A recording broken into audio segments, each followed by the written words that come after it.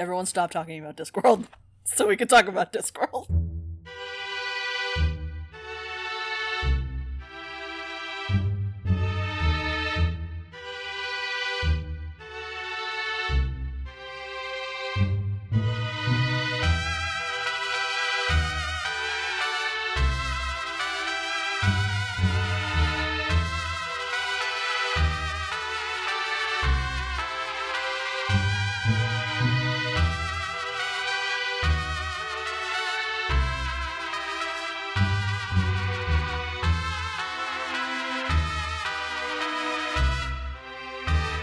Hello and welcome to the Discourse, the only podcast where the fog is as thick as the huge pulsating thighs. Oh. I zagged on you, I combined two of them. Ah! I did say I wanted to be surprised, and boy was I. Yes.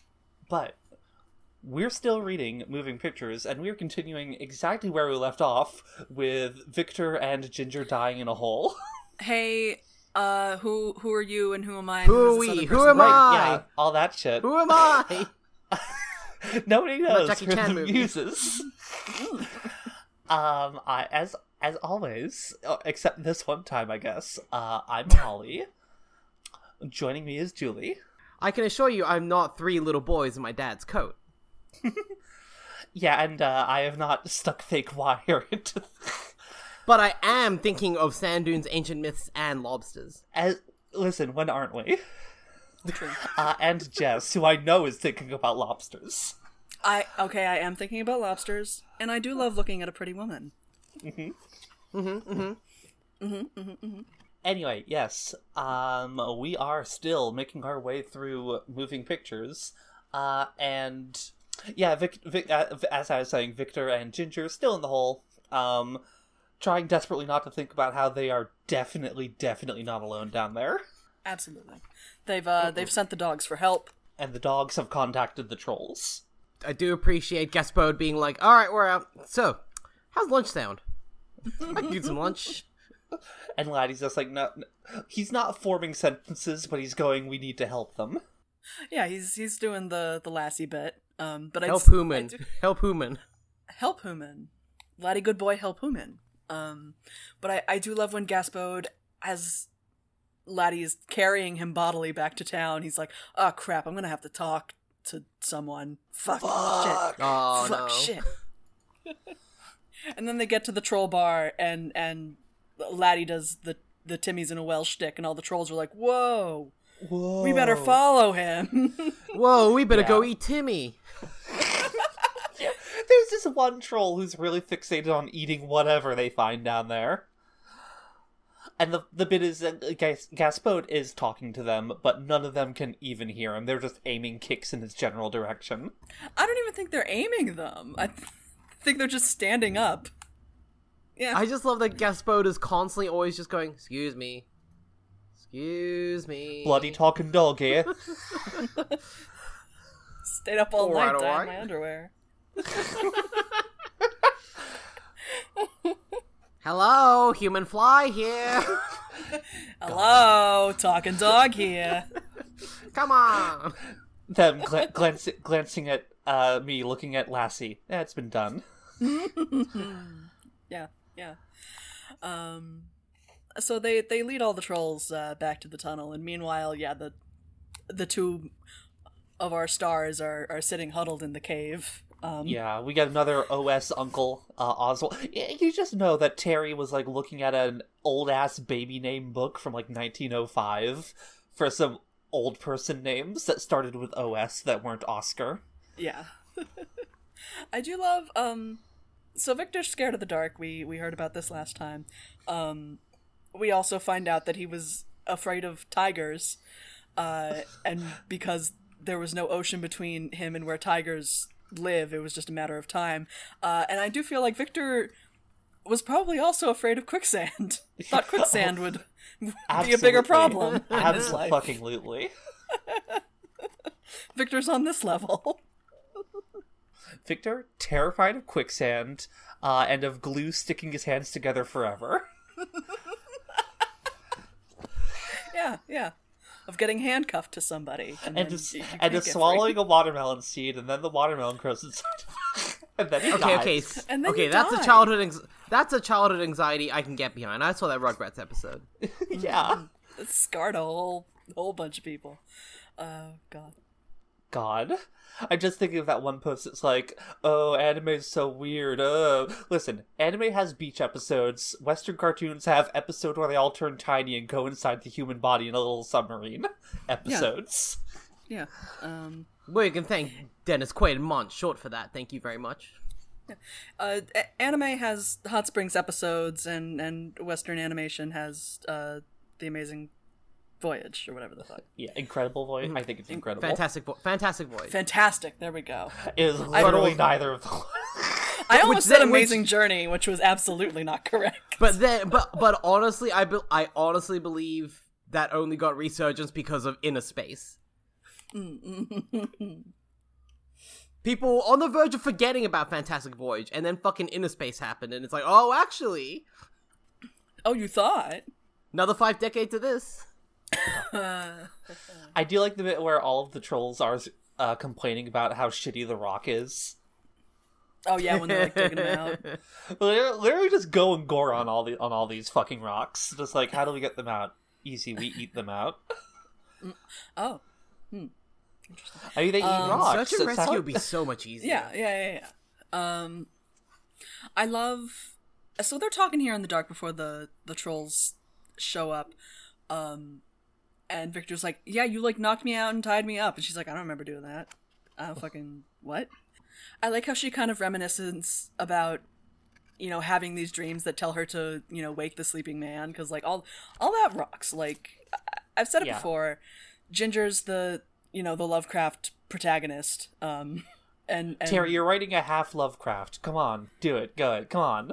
Come on. He's. I really love when he's doing all the Lovecraft shit, because now now both of them are in it, both of them have seen it, and now they gotta go act normal about everything when like They gotta not walk into the fog.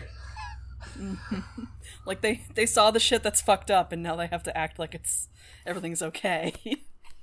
And part of making everyone think everything's okay is to imply that they definitely fucked in that cave. Oh god, yes. Like, Rock is just like, oh, I see you were down there with Ginger. Were you having sex? And she's Wearing like, that no, we negliggle? were Negliggle.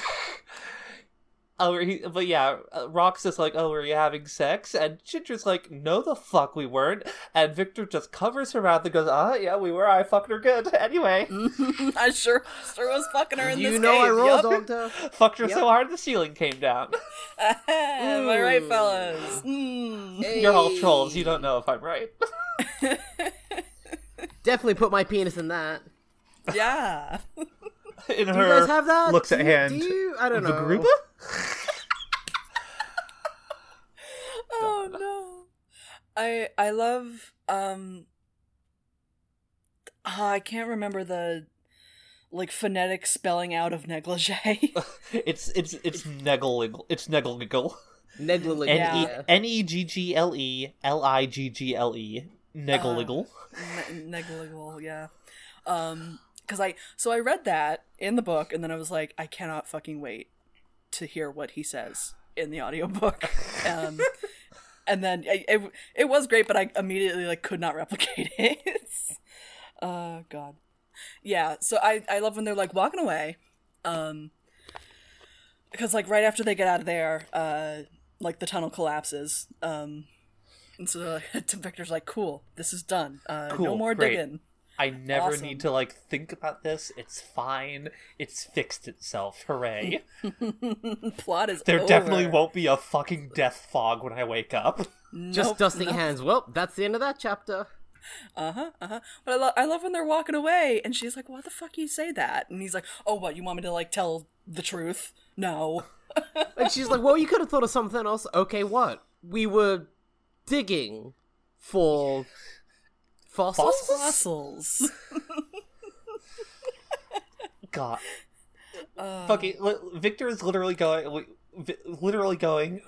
We need to take this secret to our graves.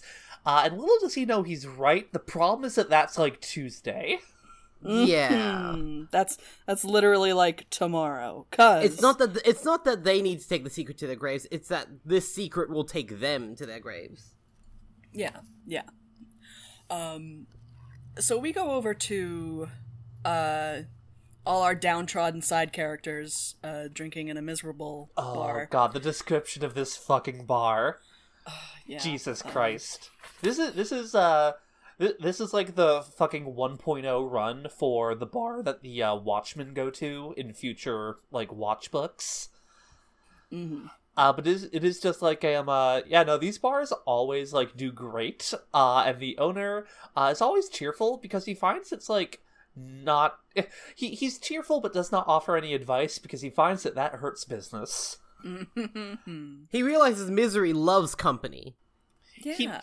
He's always cheerful, but he never says like, "Hey, it probably won't happen," because it usually has already. It already happened. Yeah, so Silverfish is here. He's lost it all, you know. Everything that he wanted for moving pictures has, you know, become a farce. I was gonna make them educational. This is bullshit. I wanted to make spinning pottery forever and ever. I want to very literally film paint drying. Instead, they burned down Ankh-Morpork. Do you think he would have loved, like, fast food employee instructional videos? Oh my god. Yes, except not the hot drinks video from Wendy's. Okay. The hot drinks video from Wendy's is so good. Have you not seen it? I don't think I have. Oh my god. I need to fix this right now. Alright, buckle up, listeners. Here's 10 to 11 minutes of us watching hot drinks. Do you think he would have loved Be Cool About Fire Safety? I just need to know that. I love Be Cool About Fire Safety. You know what he would have hated, but everyone in Ankh-Morpork would have loved? Defending yourself against edged weapons. I will share hot drinks in the episode description. If you I have seen seen this. Yes, I have. This is good. This is 16 minutes long. Definitely wait until after we're done here. But by God, all right. Hot drinks is 2.5 minutes. Oh my god! This is oh my god! It's a bop. I love it. It's so good. Hot drinks really get you going. Oh my god! This is some video toaster ass shit. Yeah, okay. We could talk about Discworld.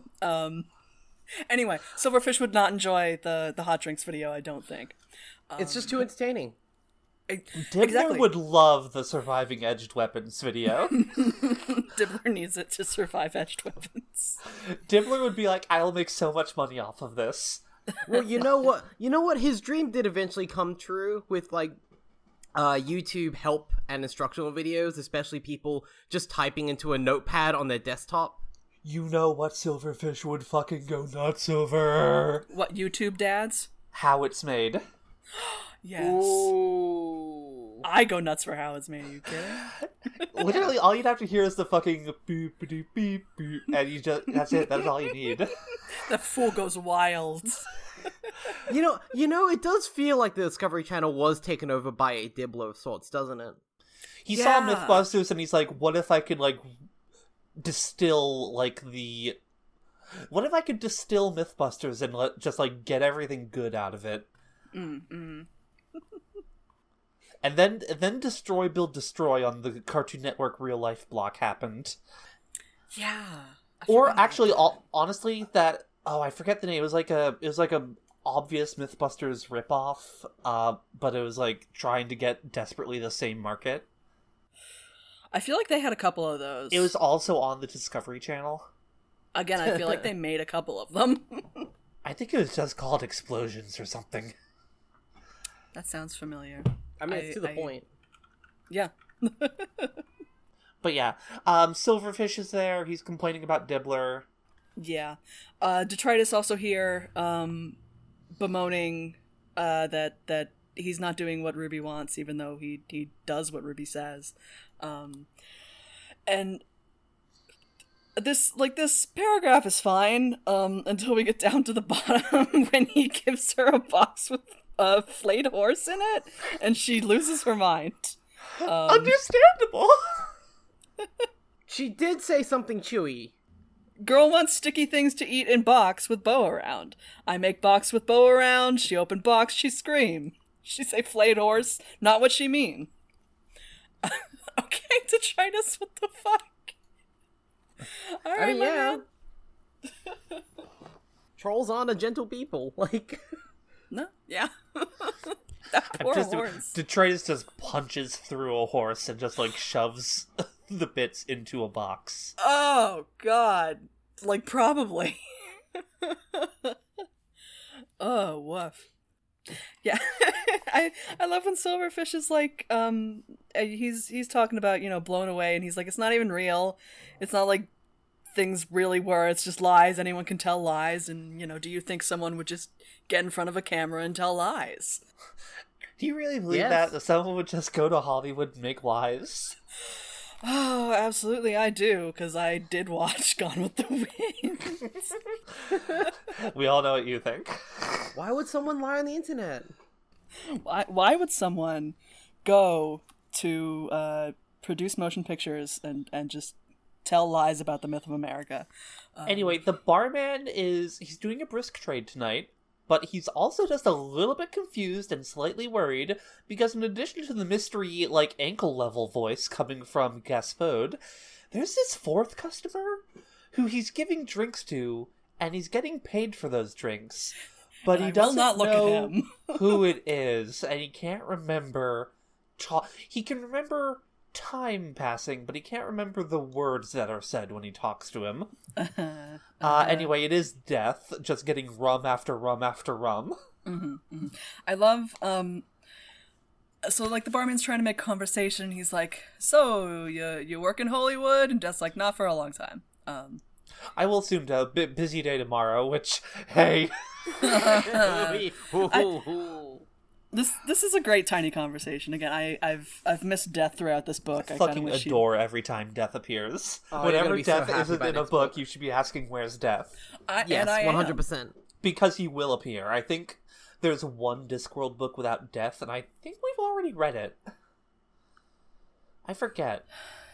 But anyway, yeah, he like leaves, and then like after the barman is like calming down a little bit, he's just like right up behind. He's like, "You're gonna get some peanuts too."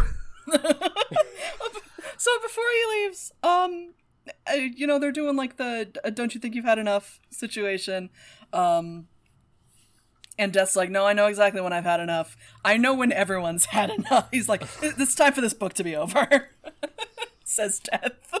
Oh, actually, Death appears in every Discworld book except The We Free Men, which is a Tiffany Aching book, which is one I've never read.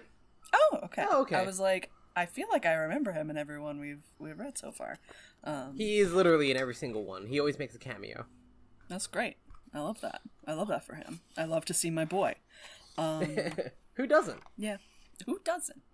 Cowards. Again. That's fucking who. Non-death fuckers? I don't want to know them. Aside, we go back to the Elephant Brigade. This time it's focused on some Yetis who are, and this bit of lore is kept. They are a high altitude species of troll. Mm-hmm. I think we only get a Yeti one more time. In The Thief of Time, as it happens. Mm-hmm. Yeah. They're just talking. So like, yeah, my cousin said he saw some elephants. Supposed to be really big. What if we ate them? Ooh, we'll hide in the snow. We'll hide in the snow. Look like little mounds of snow on some hillocks. This has worked for thousands of years. What are the odds that it won't work this time? And then 500 bobsleds carrying terrified elephants just fall on them. Fucking amazing. Luckily, like, we get more Yetis in, like, that later book, but up until... The last line of this does imply that the Yetis have been made extinct by this. Do you think this is where Terry got the idea that being cold makes trolls smarter? Yes. Well, I think that, like, I'm not sure if that... Because, like, these Yetis still seem kind of dumb. But if they're we're not being like, honest. but they're not dumb. They're just kind of dopes. Yeah, they're slow. Yeah, I really think that like he really like descends on like he gets that in Men at Arms. Yeah, Because exactly. that's where he also introduces the convenient magic fucking fridge unit. Yeah. Yeah, it's great.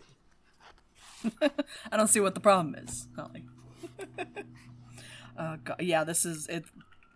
The bobsledding elephant's fucking wild. Just such a fucking image. It's so wild. And so yeah, This is Diddy Kong racing to me. Yep. God, I played so much Diddy Kong Racing as a child. People talk a lot about did Mario too. Kart. I never played Mario Kart. I own Diddy Kong Racing. I have not actually played it. I have a real Homer Simpson, Young Frankenstein scared the hell out of me moment with Diddy Kong Racing, which is specifically the quote-unquote boss races where you're being chased by the giant elephant. Didn't like that. Well, and the giant pig. Like, all the weird genies. Didn't like those. Those terrified. Fair. Scared It the does. hell out of me. Listen. It's understandable because this was 1997 Rare, and the fucking elephant genie looks like this. That elephant is fucking coked out of its mind. They could fix this and make him look a little less horrifying. I just think that Rare had finally actually put my anxiety into like visual imagery, and I was like, oh no, I don't like this. This is what anxiety looks like, yeah.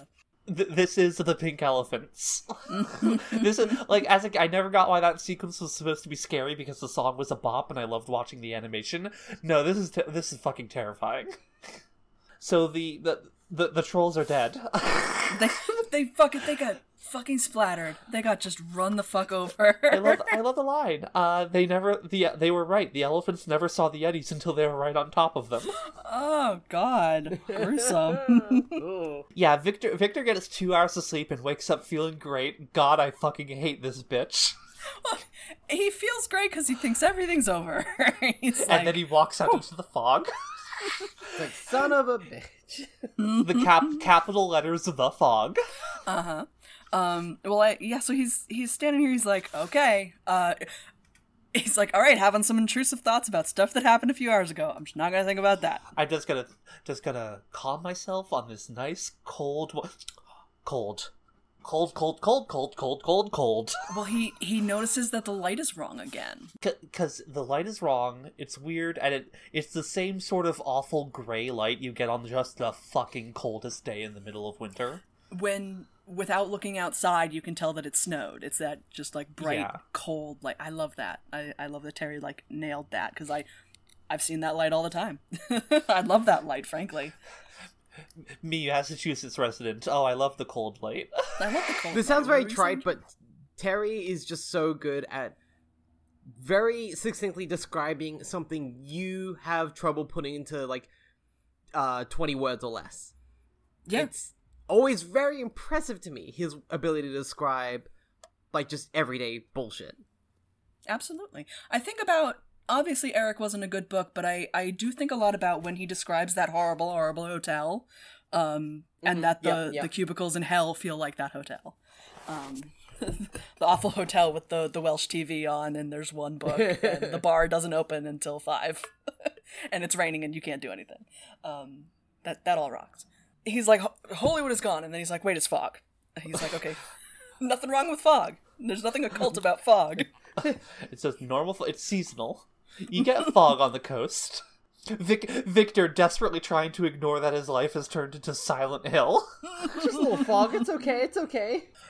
Listen, if you have never seen, like, fucking one of those, the massive pieces of machinery that they use to, like, agitate cranberry bogs looming out of the fog, that's the scariest goddamn thing. I grew up, like, with my house surrounded by the woods.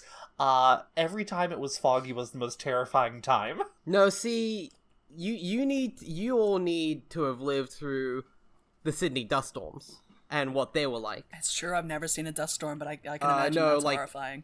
Because I imagine waking up and everything is orange. It's everything. It's just It's fog, but very evil. I'm gonna send you the Wikipedia article. You need to look through these images. It was like this, it's been like this twice in my lifetime for like half the day. Please scroll down. Oh my god. Oh, Jesus. This looks like pictures from the Martian rover. Yes, like, actually, like, it didn't feel dusty in the air is the fucked up thing. This was just Yeah, all what these was fucking left over people from at the beach while, like... Oh, no, there you is can't no stop us. delineation between the beach and the sky.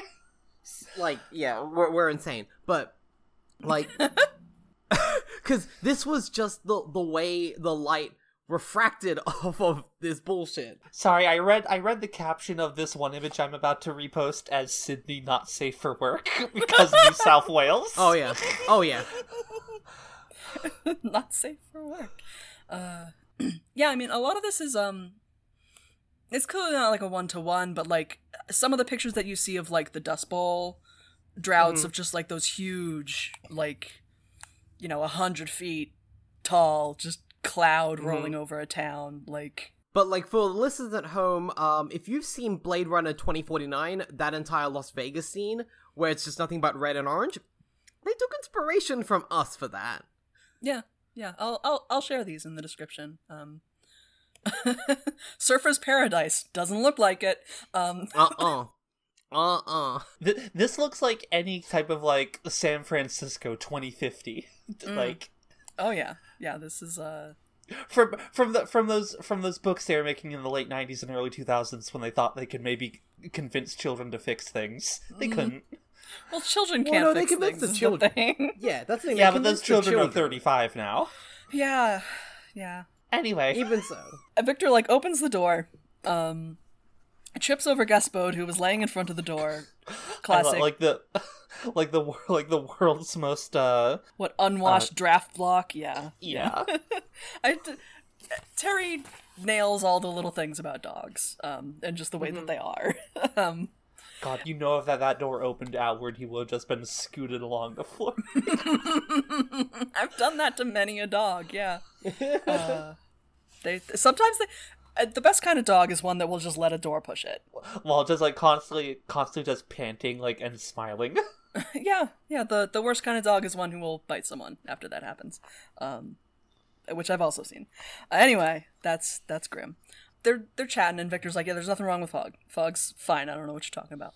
And then he literally bumps into Saul. Well, so he opens, like, the front door, and there's, like, this bit where, like, the fog comes rushing inside, as if it had been waiting for an opportunity to do so, or, like, whatever. It's like, no, yeah, this is fucked up. The Fog Town's fucked up. I hate it here. Where's my wife? Goddamn Silent Hill. So Victor's just like, what? They're wandering around in the fog, and before he runs into Saul, and he feels watched in this fog. He's like, if you took the fog away, it feels like there would be a bunch of people in the street looking at me. Like, it says it felt like he was being watched from the outside, which is stupid because he was outside. Mm-hmm. And it also seemed like it was good. flickering weirdly, like a click. Isn't that weird? Isn't that weird? I really love it. I love him being Terry. I love Terry, like, ratcheting up this stuff of like the impression of being watched, because, like, yeah, later on when they're at the the premiere, and Saul's like, yeah, these people have been seeing you for weeks, and they're like, I don't fucking know these people. Like, Terry truly saying that the real monster is the audience, the real monster is the viewer. To be fair, he's not wrong. The bit where the random Ankh-Morporkians more or less went, "Hey, who's that guy? You idiot! That's fucking Tom Cruise, bitch." No, I meant the guy next to him. Points at the president. It's like, fuck if I know. I mean, think about the mayor of your city. Would you know him by sight? Like, I don't think I No. would. I might. I think I've seen him in the paper. But, like, that, I I don't know if townships get mayors. maybe. But, like, like, sometimes, like, I don't... Go ahead. I was gonna say, I face this a lot, because this is an interesting thing of, specifically, like, American media imperialism, and you guys just being everywhere, is that a lot of people I know, and a lot of kids I know, have no fucking clue about, like, you know, relatively notable people in current Australian politics, but they know who Biden is. Sure. They know who Kamala Harris is. Yep. And it's like, who cares? They're not our politicians. Like, fuck off. Yeah.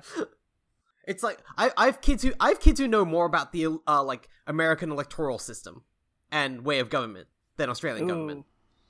That doesn't. That one seems bad. That one's not good.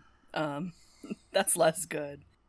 I have kids who talk about, like, oh, why don't we get metal detectors here in our schools like America? It's like, because we don't have a gun problem. Like, why are you asking this? You don't have the kind of problems America has.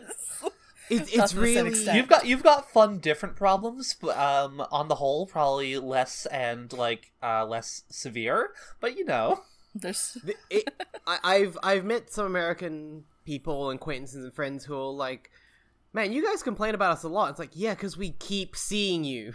Yeah, because no, 100%. Like, Jesus Christ, like, hold on, you were that one popular jackass at school no one would shut up about. Like, yeah. I know your entire life. I don't want to. The thing is, I also don't want to, but I do live here. I'm curious about these children who are like, yeah, I'm curious about these children who are like, why don't we have metal detectors? It's like, do you want them? Like, no, it's more like they go, oh, you know, like, there's some kids who are just like, oh no, miss, like, our year, like, they're kind of dumbasses and dangerous and stuff. I'm like, yes, Tom, but they're not gonna bring a gun or a knife to school. They're just gonna punch each other or call each other slurs and maybe vape in the bathroom. Like, victimless crimes.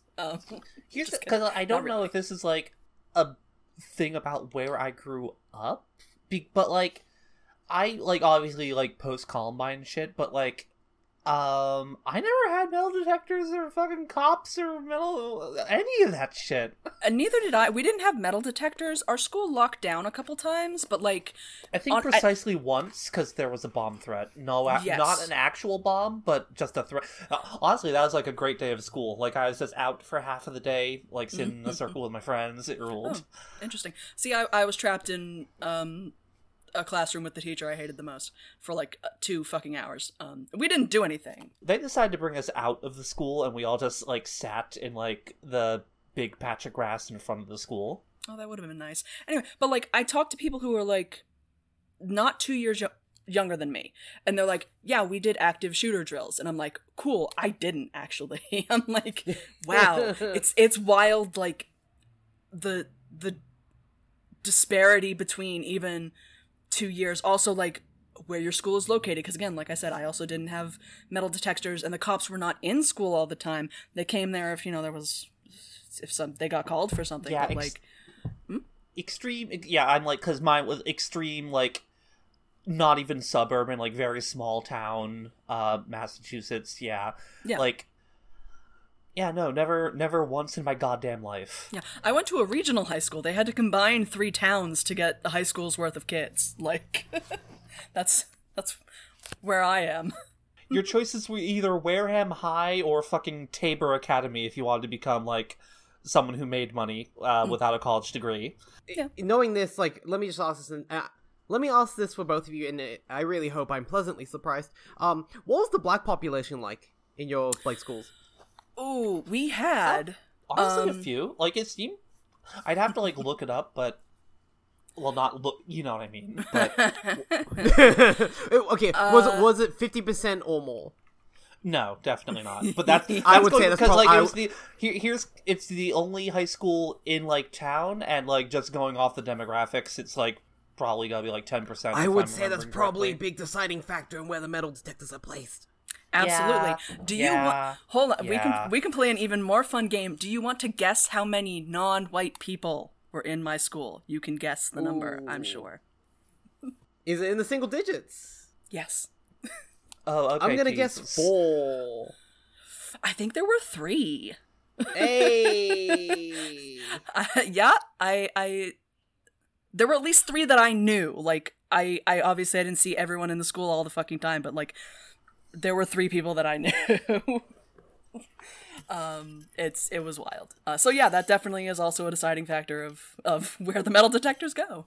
Yeah, like, this is fucking going off of, like, 12 years removed at this point, but, like, I don't know, it's the current class size for, like, 2018, 2019 was 590 students in the whole school.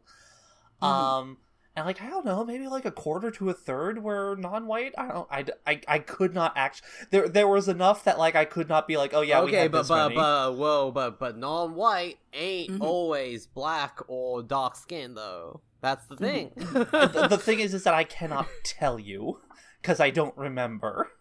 Just one of those things of, like, you know, I'll say, being Chinese, Demographics. we get a lot of passes. We get a lot of passes. Sure. It was interesting because I knew a bunch of kids who brought knives to school. It just had a knife in their pocket. I think it was my one weird friend. Shout out to Archie. Shout out to Archie. Shout outs to Archie. And those were white kids, and they would just walk around with a knife in their pocket. And we never had a problem. But you know, they just flick it out and, like, show you, like, hey, check out my fucking knife, and I'm just like, okay. And, like, I was not pro, you know, take it away, but I'm just like, okay, cool, because like, wait, hang on. I'm but, like, I'm not pro, like metal detector. No. I was just like, you can keep it in your pocket, but shut up.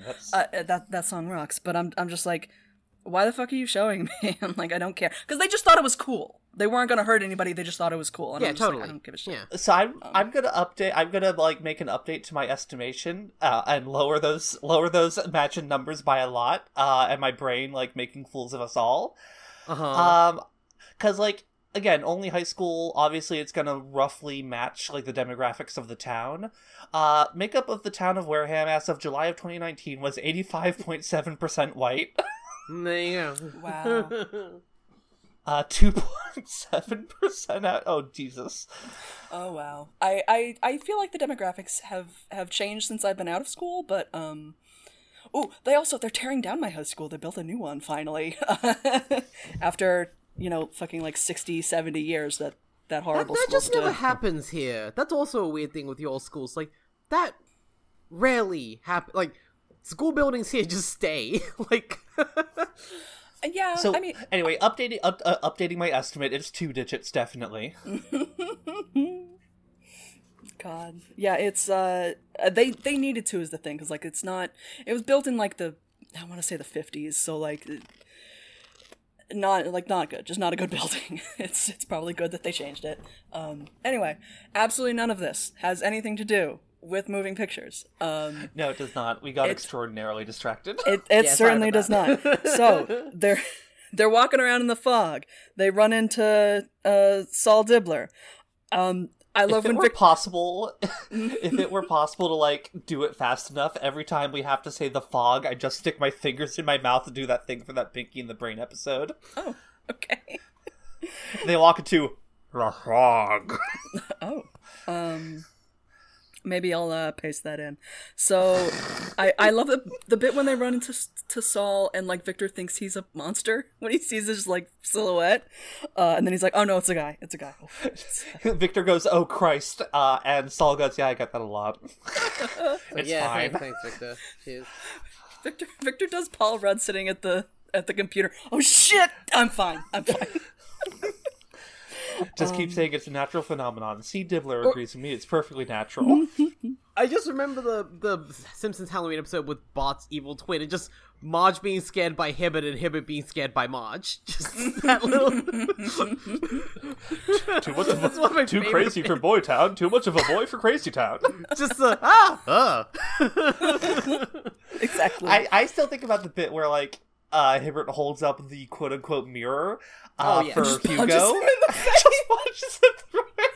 Oh, that bit's so good. That's such a good fucking bit.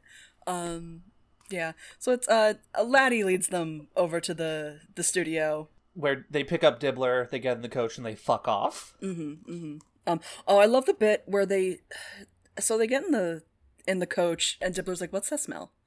Victor's like, "That's my dog." And he's like, "Don't you think you should give him a bath? Wouldn't that be a good idea?" And I love when Gaspodes, "Don't you think it'd be a good idea to bite your feet off?" Like, I could do it. I'm right here. I'm at the perfect height. I love Victor Facts and Logic Tugelbend. When Ginger's like, I keep like nearly hearing voices and like kind of seeing things, and he's like, well, you don't nearly hear, you hear it or you don't, you see it or you don't, and I'm just like, fuck off. Wizard ass. To her credit, Ginger does this too. As soon as he says, we're all just thinking we're nearly hearing or seeing things, she says like, oh, so now we can nearly see things too? Yeah. Yeah, I really I like all of their banter in this part, because they're both just like done with this. They're like, oh, they want this book to be over. I still like the book. I want to make that very clear. But it's just funny when characters are like, okay, like we're in the third act, right? Like I'm done, right? Can you believe the number of pages in this? Hey, waka waka. Oh God. We go to the wizards, who have a copy of the poster for Blown Away, and I did look up. This description is exactly the French cover that you posted like the other day. Well, yeah, because it's so good. It's exactly describing one of the original posters for, I almost said Blown Away, but Gone with the Wind. This Victor drawing looks like exactly like some. He's like a comic book character, and he got made into a meme that went around like forever ago, like a reaction image. I think I remember what you're talking about. Like a weird, awkward smile that like comic book artists do because they only know how to draw muscles. Yeah, like on this poster, they've given Vivian Lee some titties that Vivian Lee does not have. It's very, yeah, they reference that in the book. Yeah, very well. Yeah, but and I'm just like, oh, we don't gotta make fun of Vivian Lee like this. Yeah, I was right. It is just the Marvel Comics version of Hercules is who I was thinking of. Good. I'll dear listener, I'll post a link to. Oh, you mean bisexual icon Hercules? I will post a link to the French cover of Moving Pictures, which was done by a man named Mark Simonetti, and it fucking rocks. And yet no one else can have it. No one else may own it. This is the opposite of that fucking German cover from Snuff. And the thing is, the one that looks like a fucking Rat Boy genius. Like all of his covers are like extremely good, and you can get prints of them on his print shop, and you can't get this one, and I'm so bull fucking mad. Shit. Mark Simonetti, if you're listening, please, for the love of Christ, like holy shit! Hey, he drew the fucking 4 horsemen. Here's death and war and pestilence and famine. Yeah, hey. It's his shit rocks. It was so good. I was looking at him because I was like, you nailed it on what moving pictures should look like. Because like, he's absolutely right. People would fuck war. Yeah. There you go. Oh, this fucking Rincewind. Oh, dear yeah, Rincewind, this isn't weed. His Rincewind is bizarre, truly, and he's never wearing shoes, and I don't know what's up with that. Yeah, he's usually described as wearing sandals, right? I don't remember. Like, again, I didn't know that Victor was supposed to be wearing sandals, but like, I'm like, why is Rincewind never wearing shoes? He's not a hobbit. Just like Sword of Passion, I was like, someone had to have drawn this. This has to be out there. And then I found the French cover for Moving Pictures. I love just the fucking duck in the middle of this thing. That dude nailed it. Because it is like it's like the animals that can talk, and like just a duck is just a splash of green in this extremely red cover. So the wizards are here. They've got a copy of the poster as described, or see the Gone with the Wind poster if you want to know what this probably looks like. And they're just oogling this lady. And we get, and I know why he did this, but I also wish these guys got names instead of being referred to as their titles, because I immediately fucking forgot who was connected to what title. So here, he does, like, he never, like, actually, aside from the Dean, we do get a name for the Dean. His name is Henry. Okay. But we don't get that until Unseen Academicals, which is book, like, number 34 out of 38. Yeah. It's Holly, are these intended to be the same 4 men every time? The chair, the lecturer, the dean, and the whoever else? I think that they switch it around a little bit because in all of the other books, the dean is the fattest wizard, but yeah, they're the same dudes. Okay, so fucking name them then. Give me a stupid-ass wizard name, Terry, come on. I think we actually get an additional couple. Okay, because yeah, I'm thinking Chair of Indefinite Studies, Lecturer in Recent Runes, Dean of Students, there's the Bursar, yeah, and Windlepoons kind of dies in the next Wizards-focused book, so... Damn. Windlepoons dies in literally the next book, Holly, is Reaper Man. Oh, oh yeah, okay. Is that... Oh yeah, that is equal rights, huh? Wait, equal rights? No, What? Fuck me, We already read that one. Reaper Man. Yes. They're talking about I almost said Vivian Lee, but that's the real woman. They're talking about Ginger on this poster, and the Dolores chair of DeSint, indefinite study. What? Oh, just like her name, DeSint, like her fucking Hollywood Dolores name. DeSint. That's right. Yeah. So they're talking about her, and they're just like, "Ooh, that's a girl who's got it," and then no one knows what it is except the lecturer. The lecturer in Recent Runes who just pleasantly says, "Oh, you know, sex appeal. She's got it. She has got ass and tits." The lecturer of Recent Runes definitely fucked. Get that vibe. Also, Windlepoons. Extreme. Windlepoons. I posted it before, but Extreme Abe Simpson. I had sex. I had sex. What's so They're like, unappealing "Yo, man, about talking hearing the about oldest wizard alive? sex." Okay, I will say, so they do add a couple wizards in later books, because we don't get the Senior Wrangler in this one, but the Senior Wrangler turns up later. Hell yeah. And we also get the Necromancer, who does get a name. It's John Hicks. Okay. And That's just a guy, Terry. So here's the thing: he has crossed out HICKS on all of his nameplates and spelled it HIX because he is a necromancer. Fuck Oh my yeah, God. no, that rocks. All right. And he's a goth. He's a fucking wannabe goth motherfucker. He rules. Okay, but he's a fucking like 80-year-old goth then. Yeah. That rules. I love that. John Hicks rules. He's allowed to be mildly unpleasant as a stipulation for, like, evil. As his title as a necromancer. It rules. Oh, that's so good. That's so good. So yeah, they're I love how they show Poons the poster and he's just like, "Who's the guy?" And everyone's like, "What guy?" He's just like, What? "That There's a guy." guy? And they're like, "Oh, this can't be Victor. It can't be. It says it's Victor Maraschino." Oh, that's just a click name. All the actors have those, or so I have read. Also, I've heard from the porter. Blanche Languish is one of the example names that I think the lecturer gives, and that Blanche one's great. Languish is really good. Tag yourself on Blanche Languish. God, that's that is a complexion and a leisurely activity. That's me, baby. Blanche Languish is the suspicious widow at the funeral. She's had 4 husbands, and what did she do with the bones? That's Blanche Languish. That's a Blanche Languish character.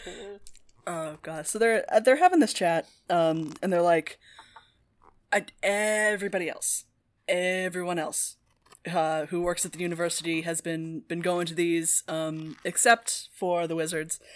And so they reverse justify going to see this for academic study of a popular phenomenon. The dean is being a stick in the mud, which is another huge change from how he's characterized in later books. In every other Wizards book, he's the first motherfucker to be like, "Yes, let's do this new fun thing." Yeah, so he says, like, university rules are very specific, said the dean, but not very enthusiastically. So he's just, like, vaguely kind of like, hey, maybe we don't. They drop all of that. He is like the guy who is like when rock music starts happening, he is the first person like making a leather jacket with rhinestones on the back. That rocks. That fucking rules. Also, hey, look at this. Look at how he drew the fucking meatball of a fucking barbarian man in this Color of Magic cover. Yeah. Oh yeah, I saw that dude. Yeah. This is like something you'd find in a wrong turn on DeviantArt. This is some fucking shit. There's so some like good.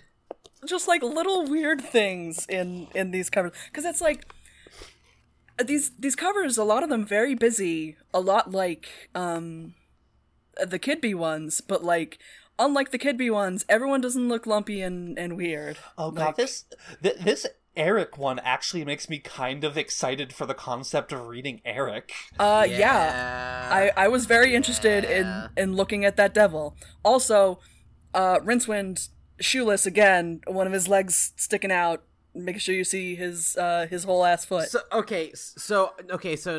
My opinion is, and this is only informed by both these covers as well as Totally Spies. All French people are feet people. Okay. That's what I thought. That's for some reason that's like a piece of cultural knowledge that I did have. It's the wine. It's the wine making. Yeah, you know. Yeah. God. So yeah. The toe thing means the wine. Listen, it's fine. Listen, Mr. Simonetti, if you put the moving pictures print up in your shop, I'll stop making fun of you for being a foot guy. I'll stop saying it on this podcast. It's fine. It's fine. Mark the Footman Simonetti. Only you have the power to stop this, sir. Listen, I'll pay for it. I'll pay it if it's not one you produce regularly. I'll still pay for it. I don't care. Listen, Mark, at the discoursepod at gmail.com, please. I require this print. Oh God. So I'm still looking at I'm sorry, I'm still looking at these. That's fine. They all rule. And dear listener, I'll post a link to his website for you to also peruse these covers that rule. So Ponder Stibbons, he thinks his life is ending. This poor boy. Well, he's at the top of the world, because he's graduated university by answering that one question. It's Homer and Bart when they're both skipping school and work collectively. And It's they so have to good. pass by each other. I can't let the boy know that I can't let the little boy I'm skipping work. I can't let Homer know I'm skipping school. Yeah. Sucker. 100%. It is very funny because my mental image of Ponder Stibbons is him in the later books as a very overworked like he's a man in his mid to late 30s by the end of the series, but all the wizards still treat him as a literal child. Well, because he is. Because he's not 100. Yeah. It's very funny to see him here as a literal child, as a maybe 18-year-old boy, a little baby man. Yeah. Yeah. Listen, he's the nephew you talk to for tech problems. Oh my God. That's why he's so overworked. None of them can make their stupid mirrors work, and they keep calling Ponder to. It won't connect to the internet, Ponder. Come back. I clicked on a pop-up. What do you mean? What's a bit rate? What? Do I look like I know what a JPEG is? Exactly. So they scare Ponder off by, doing authority at him, and they're like, "All right, let's sneak out." And they have to consider how to get Wendell Poons' absolutely massive Hellion wheelchair. I love his wheelchair. God. Over I the love the wall. description of this as looking like a bunch of iron drain pipes that were welded together. I love, he's got all the horns on the front, and You know that thing go awooga. well, he's got one that goes awooga, one that goes does beep, the beep. Duke of Hazzard's horn, one that just goes beep, beep. He installed one that went cucaracha last year. Oh God! This is hilarious because Terry textually says, "Yes, modern day wheelchairs are much more lightweight, and they allow for people to have true independence. They don't. This just thing have weighs to be, 500 pounds. Yeah, they don't real wheelchairs don't have to be restrictive practice all the time. Hey, guess what? If you have a wheelchair, you can still live a life. but fucking Wendell Poons, his lot in life, as he believes, is just to be carted around because he can't be fucked. Wendell Poons says everyone's gonna push me around in this stupid chair, and I'm gonna honk at them. It's something like it allows users to live the life they want, but for Wendell Poons, that life is to be carted around and generally attended to. And also, this thing has such a fucking inertia to it that, like, people just push him forward. And he has a little steering lever in the front. And he just goes down the hallways going, honk, honk. And if you don't, like, press yourself up against the wall, say goodbye to your kneecaps. It's your own fault. Listen, I'm gonna drive this wheelchair down the hall, and if you get run over, it's your own fault. Yeah. It's all very fun. So eventually they're like, why don't we lift it with magic? But that's such a fucking dumb use of magic. You want to like, yeah, fucking come lift it? on. You want to fucking lift it with your arms, Dean? Fuck off. So I like how they lift it with magic, and we get zero, like, description of that. Instead, we get Wendell Poons talking about when they fucking lit good the old dog days. poop under the fucking... Yep. Yeah, we get his fucking onion belt style at the time ass rambling about the time that they climbed on the roof of the small god's temple and dropped a grease pig through the skylight or whatever the fuck they did. And You should have seen the look on old Richter's face. We rolled up him in the carpet and threw him off the bridge.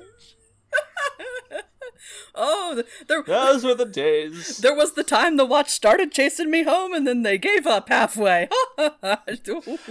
His specific line is like, if I had a penny for every time I'd been chased home by the watch as a boy, I'd have 5 pence in a halfpenny. And then, even the chair's just like, okay, let's wait.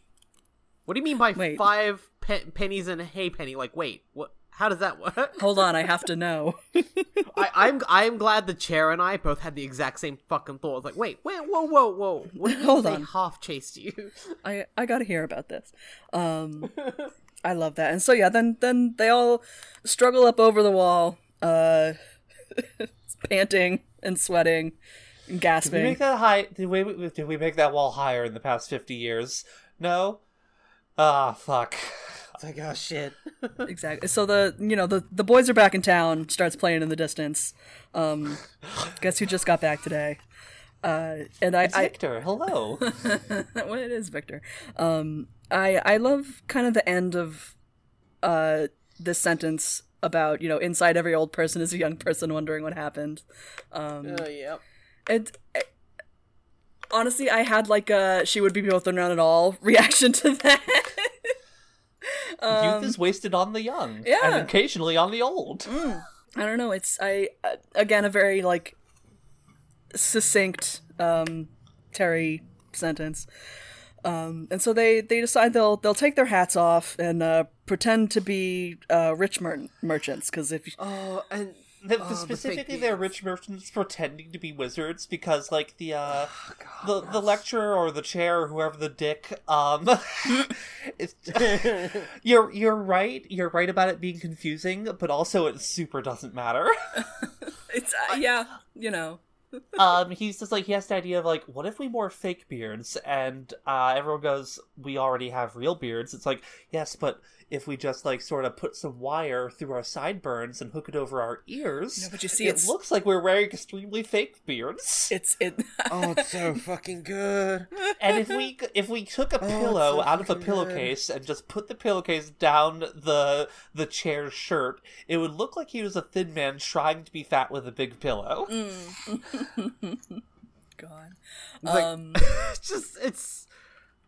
It's so fucking overwrought and stupid, and I love it. It's so fucking dumb. To be clear, on that second point, the chair just sort of glares at him, and he's like, "Never mind." Yeah, no, fair. A couple of fat phobia gags in this with the chair. Not like egregious, but they are there. But the thing I love is that this is an overcomplicated and stupid plan. They immediately drop it when they have to wait in line, but then it is still working because everyone's like, no, you're not a fucking wizard. I can see your stupid beard. And also, to be clear, they're doing this because they didn't want to be caught by the Arch-Chancellor watching the fucking commoner entertainment. And then at the end, the Arch-Chancellor is going to like see what the fuck is going on with the cliques. I also love that. Is great. This is very just like 80s comedy. I was gonna say, this is like fucking Animal House if they're all fucking nonagenarians. Yeah, this is extremely old Animal House. Ancient Animal House. This is literally fucking a Simpsons old Animal joke House of for dogs. Yeah, this is literally a Simpsons joke, like Star Trek 9, So Very Tired, starring the original cast in all their glory. Animal House 12, we're wheeling out the corpse of John Belushi. Oh god! Except like it rocks. Like it's the boys are back in town, but the Blues Brothers accept the reason all the car crashes happen is because they extremely cannot see the road. The Blues Brothers should have had their license revoked. God. Also, no, the revival of Animal House with the original cast would just bring back John Belushi as a hologram that's programmed with all of his previous appearances. Yeah, it's CGI Belushi. Grim, awful. But so they trundle off into the night. I love the bit where there's, it's like it would be the kind of night that would like end with the Night Watch politely knocking on the university door and asking the Arch-Chancellor if he wouldn't bring some money for the damages. God. Oh god, I love it. It's like very good. Excuse me, sir, are these your wizards? They're all singing a song about fucking a hedgehog. We gotta get him out of the jail. They're singing a 6-part harmony about a dude's dick. You please come down to the station, sir. So they have a harmonica. I have no idea where they got it from. I don't know where they got it. They don't know Once how to it's play rattling it. a mug against the Where the bars. fuck did he get a mouth harp? It sounds like someone's been twanging a rubber band for the past 2 hours. You gotta come get them. One of them is trying to use the other as a piece of currency, like trying to pass them around, please. Like, oh god. They're playing cards for cigarettes, sir. I don't know where they got so many cigarettes. We There's took so their many. belongings. Oh, so many. They still have the cigarettes. They keep making more. So the bursar wakes up in the sanitarium after being bonked on the head, and he immediately grabs the Arch-Chancellor and he's like, "We got to do something. Some fucked up shit's gonna happen." He has gotten considerably more Unhinged. let's say erratic. Yeah. Yes. He calms down a little by like the end of the scene, but like it is not going good for Bursar. No.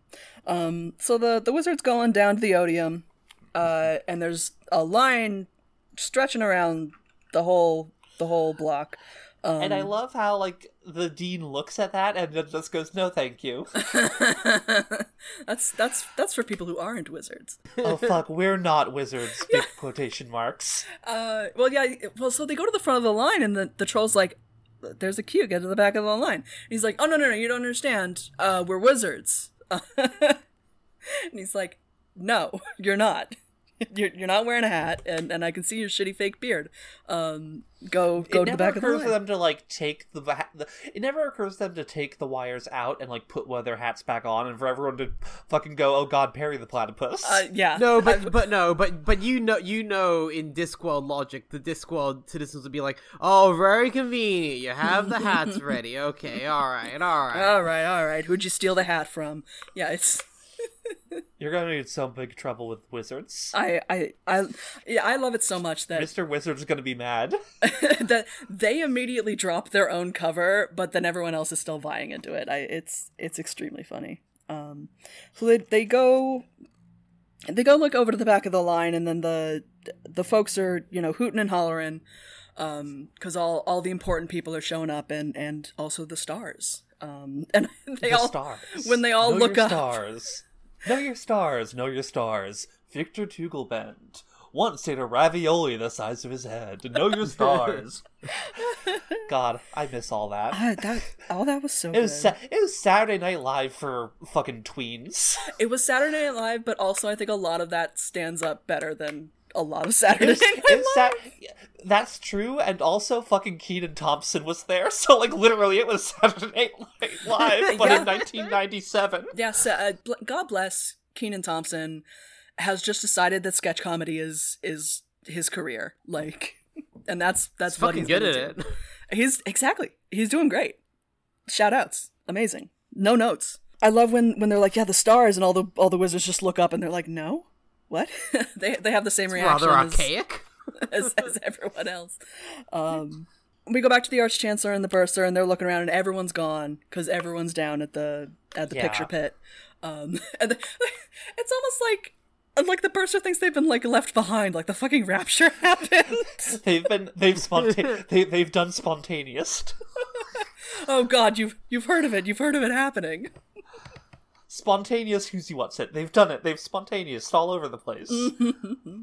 Yeah, so Ginger and Victor and the Dibblers are rolling up here to the premiere. Ginger's like, I don't want to go out there. I'm fucking terrified. What the fuck? There's thousands of people there. I can't fucking do that. Sure you can. She's gotten exactly what she wanted. Like, she wanted this kind of fame just for being her, but me reaping the me librarian finds his finger curling inward. It's like, what the? No, stop that. Oh God.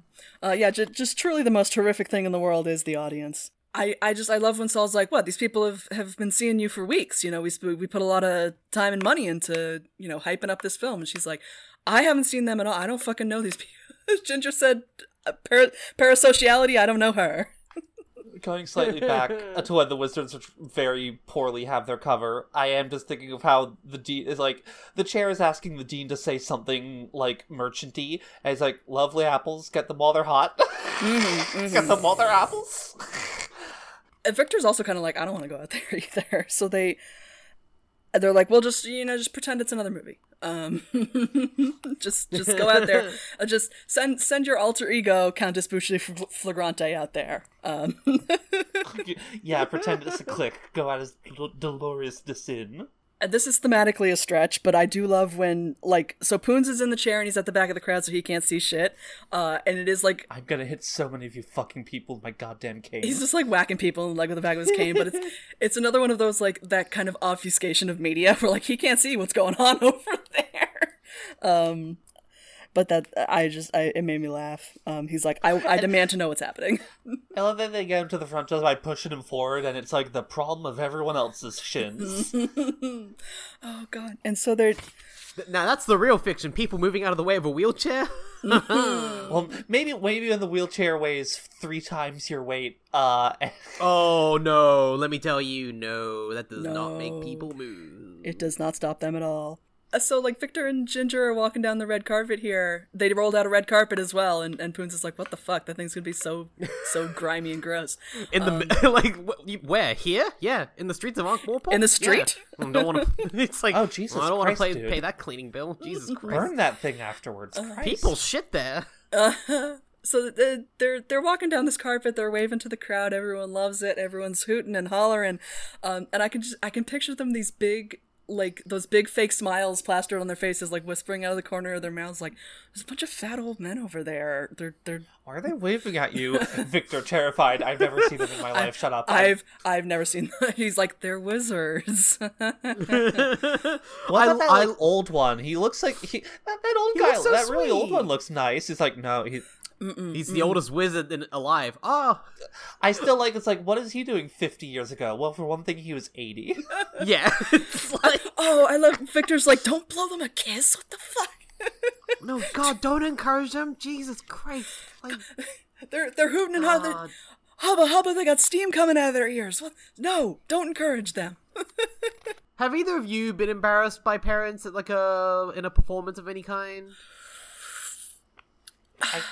Probably. No, I can't remember specifics. No, I don't think so. Did either of you have a fun signal to parents and the crowd if ever you were on stage or anything? No. I would just be on stage. I always just find that fun because I always had a signal with my stepdad, and I arranged the signal whenever I was on band performances of okay, if I see you, I'm gonna scratch my chin.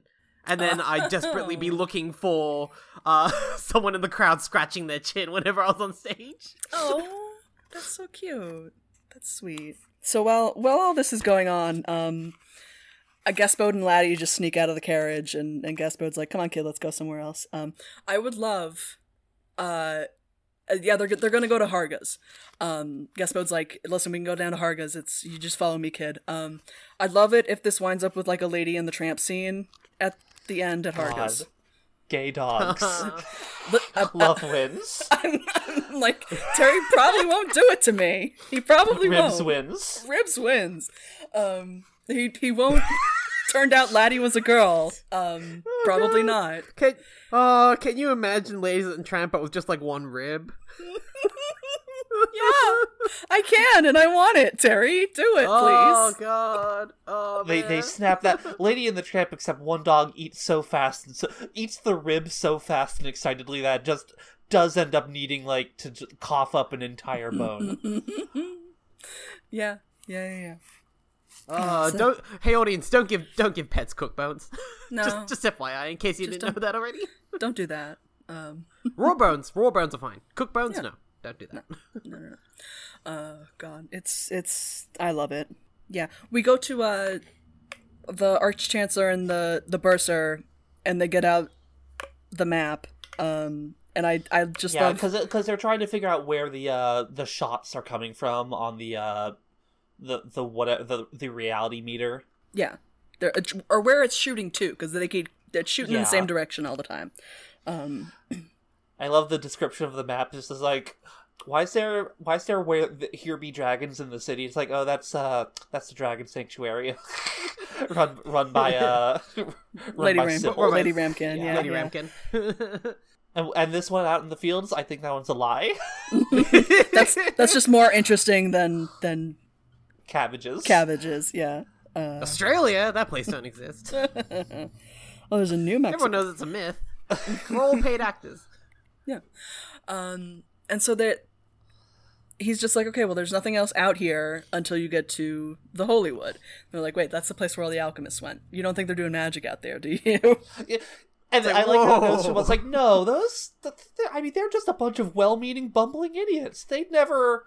Oh, fuck, they are. I never trusted a single one of those goddamn cunning motherfuckers. Honestly, so going to a dumbass private school where half my fucking year group ended up going to like Harvard and Oxford and Stanford and Yale and bullshit. Like it was very funny to hear the absolute absurd nonsense that goes in between people's ears when they're like graduating at the top of the year group from these sorts of schools. Mm-hmm. The person who came first in our year group and was also first in mathematics ended up like doing a fucking PhD in mathematics at Harvard, and he was best friends with the person who came second in mathematics in the year group until that person who came second ended up deciding to pick a career in medicine. And the person who came first, disowned him as a friend, saying, "How dare you pick such an impure science?" And that's how I imagine, that's how I imagine this thought process happening with the wizards of, like, no, like, they're just mathematicians, they wouldn't, wait a second. Wait. Wait. Are they out here doing nuclear shit? Fuck. Wait, they're scumfucks, hang on. That person you're describing sounds like a fucking XKCD comic. Oh, no, let me tell you. Or like an SMBC one, just like one that's just like, anything to the less precise of like physics is like, what do you think was used as a like mode of like communication in my school was SMBC and XKCD. Like, to be clear, I'm subscribed to both of those webcomics. No, but it was the case of like, no, but that like unironically, they're making fun of the physicists and mathematicians. In those one person in my year group is a fucking NASA fellow. Several of the people I know ended up becoming like major US financial consultants and bullshit. Like, oh my god, I hate them. Yeah. Sorry, I hate really them. something else. No, hey, that's fair. I was a schmuck who just went into teaching. Like, An admirable profession. it's one of those things where God, what a private fucking fool. private schools, private school, depending on which private schools you go to here in New South Wales and Australia, it's like 70% end up becoming like doctors, lawyers, like financial consultants, that sort of deal. Probably 20% end up going into real estate as a business. So it's 90%. You then have about 5% who end up like picking relatively, quote unquote blue collar jobs, or lower white collar jobs, and then the last 5% end up becoming total burnouts, like straight up having to go to rehab. Oh. Oh god. Yeah. I mean, it'd be like that, It's It'd tough be world like out that. there. It'd be like that. Yeah, I do. when the bursar's like, they've got no idea of proper dignity. I don't know why I remembered the Duang translation of Koichi steals, no dignity. Oh, the alchemists really do magic, no dignity. God. God. So we go back to the wizards and they don't have the money to get all of them in, but 2 of them can, and they very unsubtly, I believe it's the chair, is like, oh, listen, you better get back to back, wink wink, to the business. Get back, or else you'll find yourself in arrears. Wink, wink, wink, wink. Wink. winkety winkety. Sir, I'm sure you're not supposed to say wink out loud. I do love them just fucking fishing in their pockets and being like, okay, who's got change? It's like, I've got $2.15. Like, between the 5 of us. Alright, that's 2 seats. This girl hates them. This girl at the ticket booth. Of course. You're of course 5 merchants in your 80s. How do 5 merchants in their 80s not have money for movie tickets? But miss, I assure you, we are actually wizards. Okay, then where are the hats? Fuck! You see about that. So we'll just go under the wheelchair, and goddammit, he's already in. I love the chair just being like, well, I guess there's just me and old Window Poons here. Like, I love that he does save them a seat by fucking caning anyone who gets within a 5-foot radius. Lord. Yeah.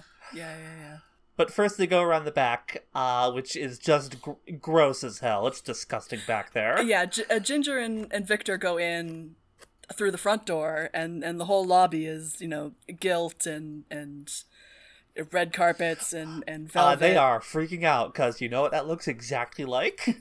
Oh, it looks like the Done looks like that death pin, huh? looks like the weird cave I was in 12 hours ago. Okay. Very okay, normal. so there's a very tiny bit in this I love, which Terry expands on in Men at Arms, which is the troll greeting them at the front of the cinema and saluting them, and just like Terry mentions the resonant thunk of like the troll hitting his own head. That becomes a very good running joke in Men at Arms because they keep having to tell Detritus to stop saluting because he keeps knocking himself out. God. Also, yes, Detritus is part of the watch. Yes, we've said this. But every time they refer to Detritus, they're like, okay, Officer Detritus, don't salute! Like, And you just know, the way he's describing it, you just know that, like, the instructions are reaching his brain in sequence, and he's, like, halfway up, he's like, okay. Okay. okay. Okay, boss. So yeah, they go in through like the bathroom window and sneak right on over again. We go back to the Arch-Chancellor and the Bursar, and we see Ridcully using his magic mirror, which is a lot like the crystal ball that Granny used to like scry on over to what's going on in the Holywood. And he's like, huh, nothing but fog. Weird. He's apparently, like, way better at using it than, like, most wizards are, and the Bursar's like, oh, fuck, is he smart?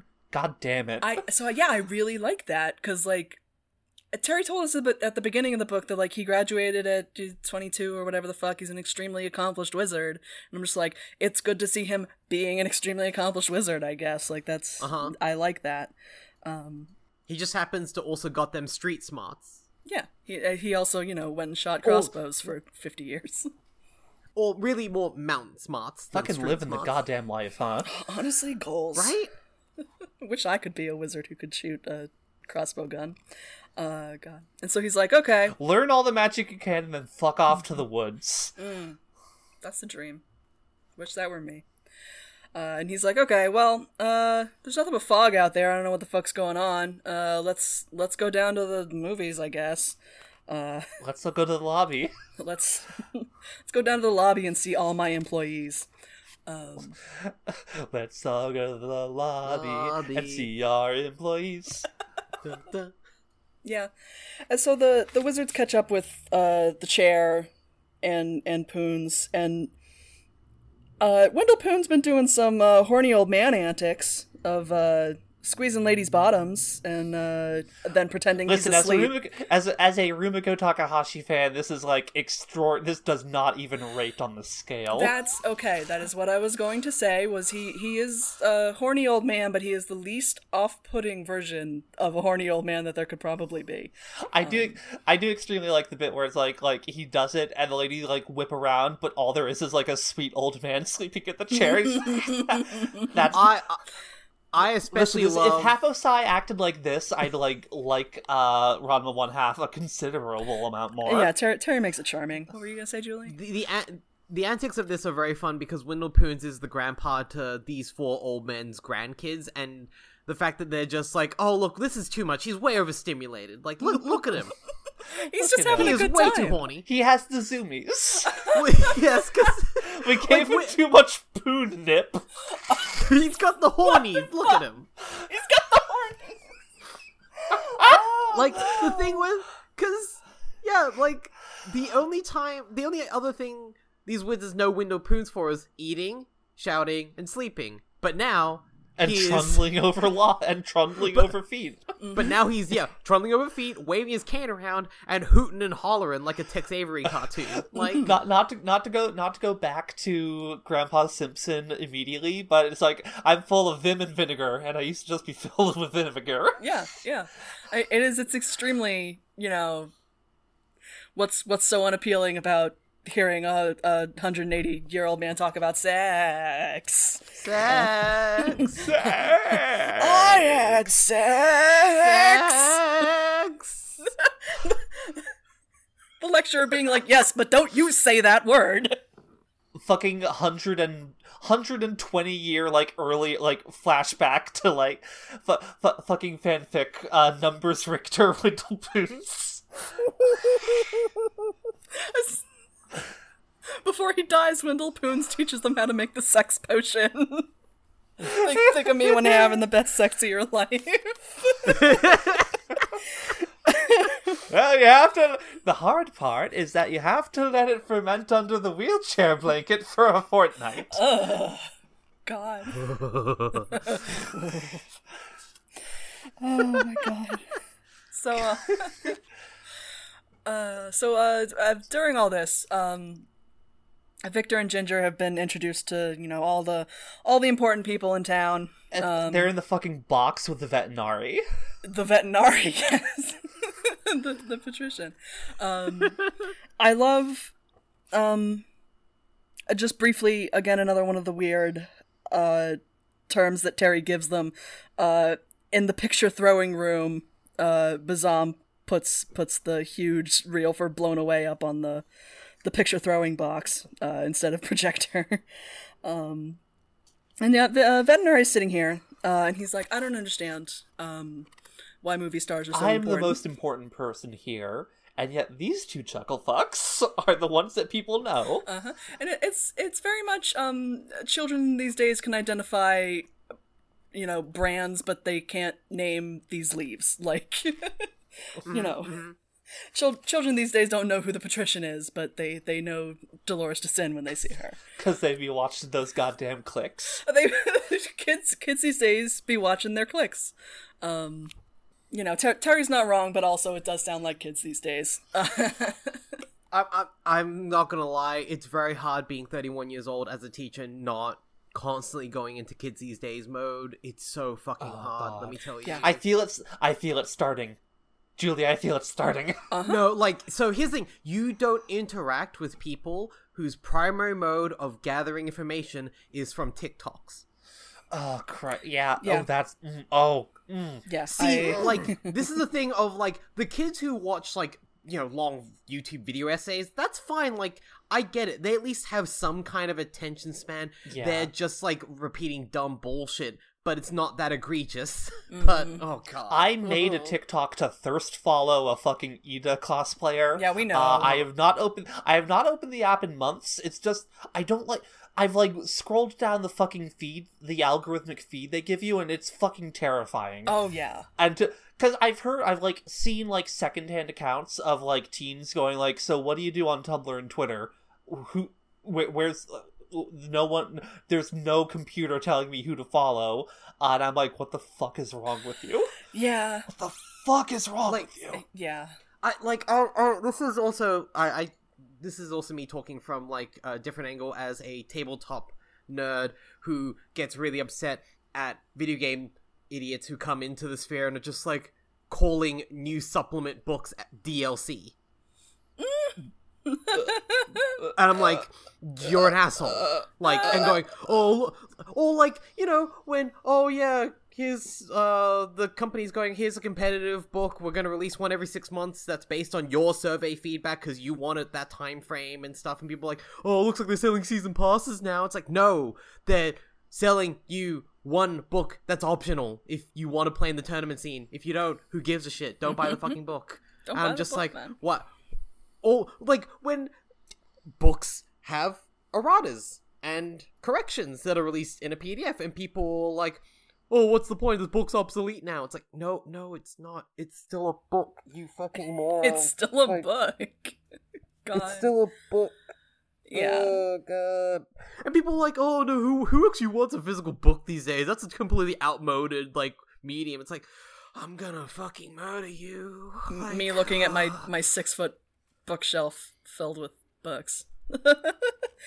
I am that asshole. But yeah. So it's, I mean, it's always hilarious because these people complain about carrying books everywhere, but then it's like, okay, yeah, but I just bring a tablet with everything on it. To, that too. Like, I'm like, a school. I Like, have both at this point. I'm like, reading. You know, both can exist. Like, Yeah, I'm reading one book on the tablet because I didn't want to buy it or get it out of the library or physically carry it around. So it's just being read on my tablet. It's really one of those things of once you get into board games and tabletop games and card games, it's like, oh man, video game nerds are the worst. Holy shit. Like, you guys have brain rot. Why aren't there patch notes? Oh, why aren't there, like, literally, why aren't there 1 hour developer FAQ videos and Q&A live streams with every book release? What? And I'm like, oh my god, no! Who You would guys do are that? Sakurai brained! Because that's what happens at every Nintendo Direct, is they always go and have the Treehouse stuff and the interviews, and it's like 2 hours long, and it's like, that's cool, I think that's really great, but that's only for video games, you idiots! Even more specifically, that's for Nintendo. Like, Yeah! But it's also for, like, Blizzard with Overwatch and WoW and stuff. oh, okay. But See, it's like, I only know it with Nintendo. So it's FF14 because it's Yoshi P with like a 2-hour live stream and the developers and the producers talking about this stuff. I realized God. today that like I don't know how Twitch works, and like I'm better for it. I think. I just watch Pokey play fucking video games sometimes. I don't, and I watch I watch games done quick. That's it. Yeah. That's all. The weirdest thing are the nerds who get upset when companies have YouTube videos with the comments turned off, and they're just like, well, how am I supposed to interact? How am I supposed You're to not get my supposed to. feedback? It's a trailer for Kirby. Yeah, it's like, yes, that's it, because I was teaching actually like a course on like social media and like internet well-being and safety to my students, and I was like, what do you guys consider social media? And some of them are like, well, YouTube, because I have a profile there, I follow people there, I subscribe to people, I talk to people, I reply to people. I'm like, oh my god, video comments are actually like a form of social media to these people. That's interesting. That's really interesting. Yeah, because like I'll go look at like sometimes I'll use YouTube to listen to music because I stopped using Spotify, and like yeah, every single like official artist's YouTube, those comments are off, and I'm like, we do not need this shit. And we people do get so we do upset not need your about that. fucking arguments with another person in the comments for fucking Poor Boy the Greenwood by Electric Light Orchestra. yeah, no one needs to be talking on the Elvis Costello comments. Like, People get so fucking tilted at two things: comments being turned off, or like Twitch live streams from companies that are just like product announcements and them not directly interacting with the chat constantly. oh yeah. Well, yeah, because that's fucking streamer culture. Yeah. And this is why it's so hard for me to not be kids these days. 'Cause I'm just like, you people have smooth brain now. I'm sorry, it's not your fault. You've just been conditioned this way. But Absolutely, yeah. Well, yeah, and that's to bring it on back to Discworld. Like that's Yes. exactly what this is Vetinari's- the audience. Yeah, that's exactly what And also, Vetinari yeah, is, Vetinari as well. is To sitting Bring here it back to saying. Discworld after half an hour of us. That's fine, Holly. I love this conversation. But like that's exactly what the patrician says. Is he's like, I don't understand why these people are considered important for just standing around and moving interestingly. It's like you're not a theater performer who has to be a talented thespian. Yeah, I love the little dig at like a fucking silent movie actors by like even the worst fucking stage actor is a master of his craft compared to these chuckleheads. Exactly, but like it's the same thing. Like you can tweak this to be about streamers. Like I don't understand why people who sit and play video games are so have this air of personality. How they develop a following. It's the same fucking thing. it's very strange explaining that to like families of kids I teach at like meetings and stuff. They're just like, oh, for some reason they like watching people play games. I'm like, I mean, yeah, I like watching Let's yeah. Players, but yeah, I don't know. but that's the thing. Like I I have a very hard time paying attention to streams in a way that I can watch an edited Let's Play, but a fucking stream, unless it is a personal friend of mine, I just cannot do it. Yeah, But that's also a thing of like, there is no in between now of like, a 30-minute YouTube video is like gold, to me personally, because it's like, oh, this is like it's heavily edited, it's like really nicely catered and tailored to a specific purpose. But then talking with a lot of like people younger than me, it's like, oh, you either only like 1-minute TikToks at most, or you like 8-hour rambling streams or video essays that aren't edited. I see if a VOD, like I tried watching VODs by some people once, and I'm like, oh, this is like all the boring shit. Why the fuck would I watch this? Yeah. Yeah. But like the fucking a Noah Caldwell Gervais video that is 7 hours long and about Resident Evil games I've never played, I'll fucking watch all of it over the course of like 2 days. I'll watch that stuff, but because that's still edited. It's 7 hours, but it's edited. Yeah. But Yeah. like, there are some people who just only watch like the 7-hour version of something that's just not edited, and it's just people talking and talking and talking. And like, that's fine if you like that. I have no judgment. It's just interesting to me, like the changing in different types of attention spans and interests. Mhm. And it also really applying to this, again, bringing back to Discworld with the different audiences and what people care about, like with Vetinari, not only talking about how, oh, it's funny how people only care about people who just move interestingly on a screen, but like, with thieves and assassins and merchants, like when they do something big, that's what they're known for. Mm-hmm. It just takes one singular moment. Yeah. But that zeitgeist isn't there anymore, really. Like, Mm-hmm. And it's because like it's also but like the different things that these jobs produce, like what is the production of a moving pictures player, and it is themselves. It is the person. yeah, the person is the product. Kardashian. Terry out here predicting like the whole thing about the Kardashians in fucking 1991 or whenever. This was definitely interesting to me, because this reminded me of the time period, because it's 1990-ish. Like, this is when this book was released and probably written around the time, like, late 80s, very early, beginning of the 90s. Mm-hmm. And yeah, copyright 1990. and it's like, and he is talking more about this golden age of cinema and, like, the burgeoning creation of the celebrity actor, but the idea of celebrity and idol culture did not exist in the West yet. And that's always interesting to me because of things like the very famous Satoshi Kon movie, Blue Period. And that didn't take off because Britney Spears had not begun. Yeah. Like, there's, like, idol culture has no relevance to the West yet. And Sure. people don't get this idea of a celebrity being famous just for the sake of being famous. Yes, and so that is part of it. But also I think when he's writing about, you know, this golden age of Hollywood thing, like, a lot of the times it was, you know, you would go to see, like, a new picture because you liked the star in it. Like, a lot of golden age Hollywood was built on that, of, no, I want to make a picture with that person because their name has a lot of notoriety, it's going to get me a lot of money. Like, they traded them around like that. It's the case of, like, it's no longer the character that pushes the fame and the fortune and the business. It is that name recognition, like you said. It's the person. Like, you can shove whoever the fuck it is into the role of this character as long as they're famous. Because that's who people care about. Household names. Have I talked about RRR on this show before? Not yet. Okay. Do either of you know RRR? Yes. I don't know. Okay. No. All right. Well, I'll for you. Maybe unless you expand on those initials, but not at the moment. That was my question when I first heard about it. That was my question. Is I'm like, does that stand for something? Red Redemption. Red No. Redemption. So RRR is an Indian movie. I forget which language it was shot in, but it's not Hindi, so it's not a Bollywood movie.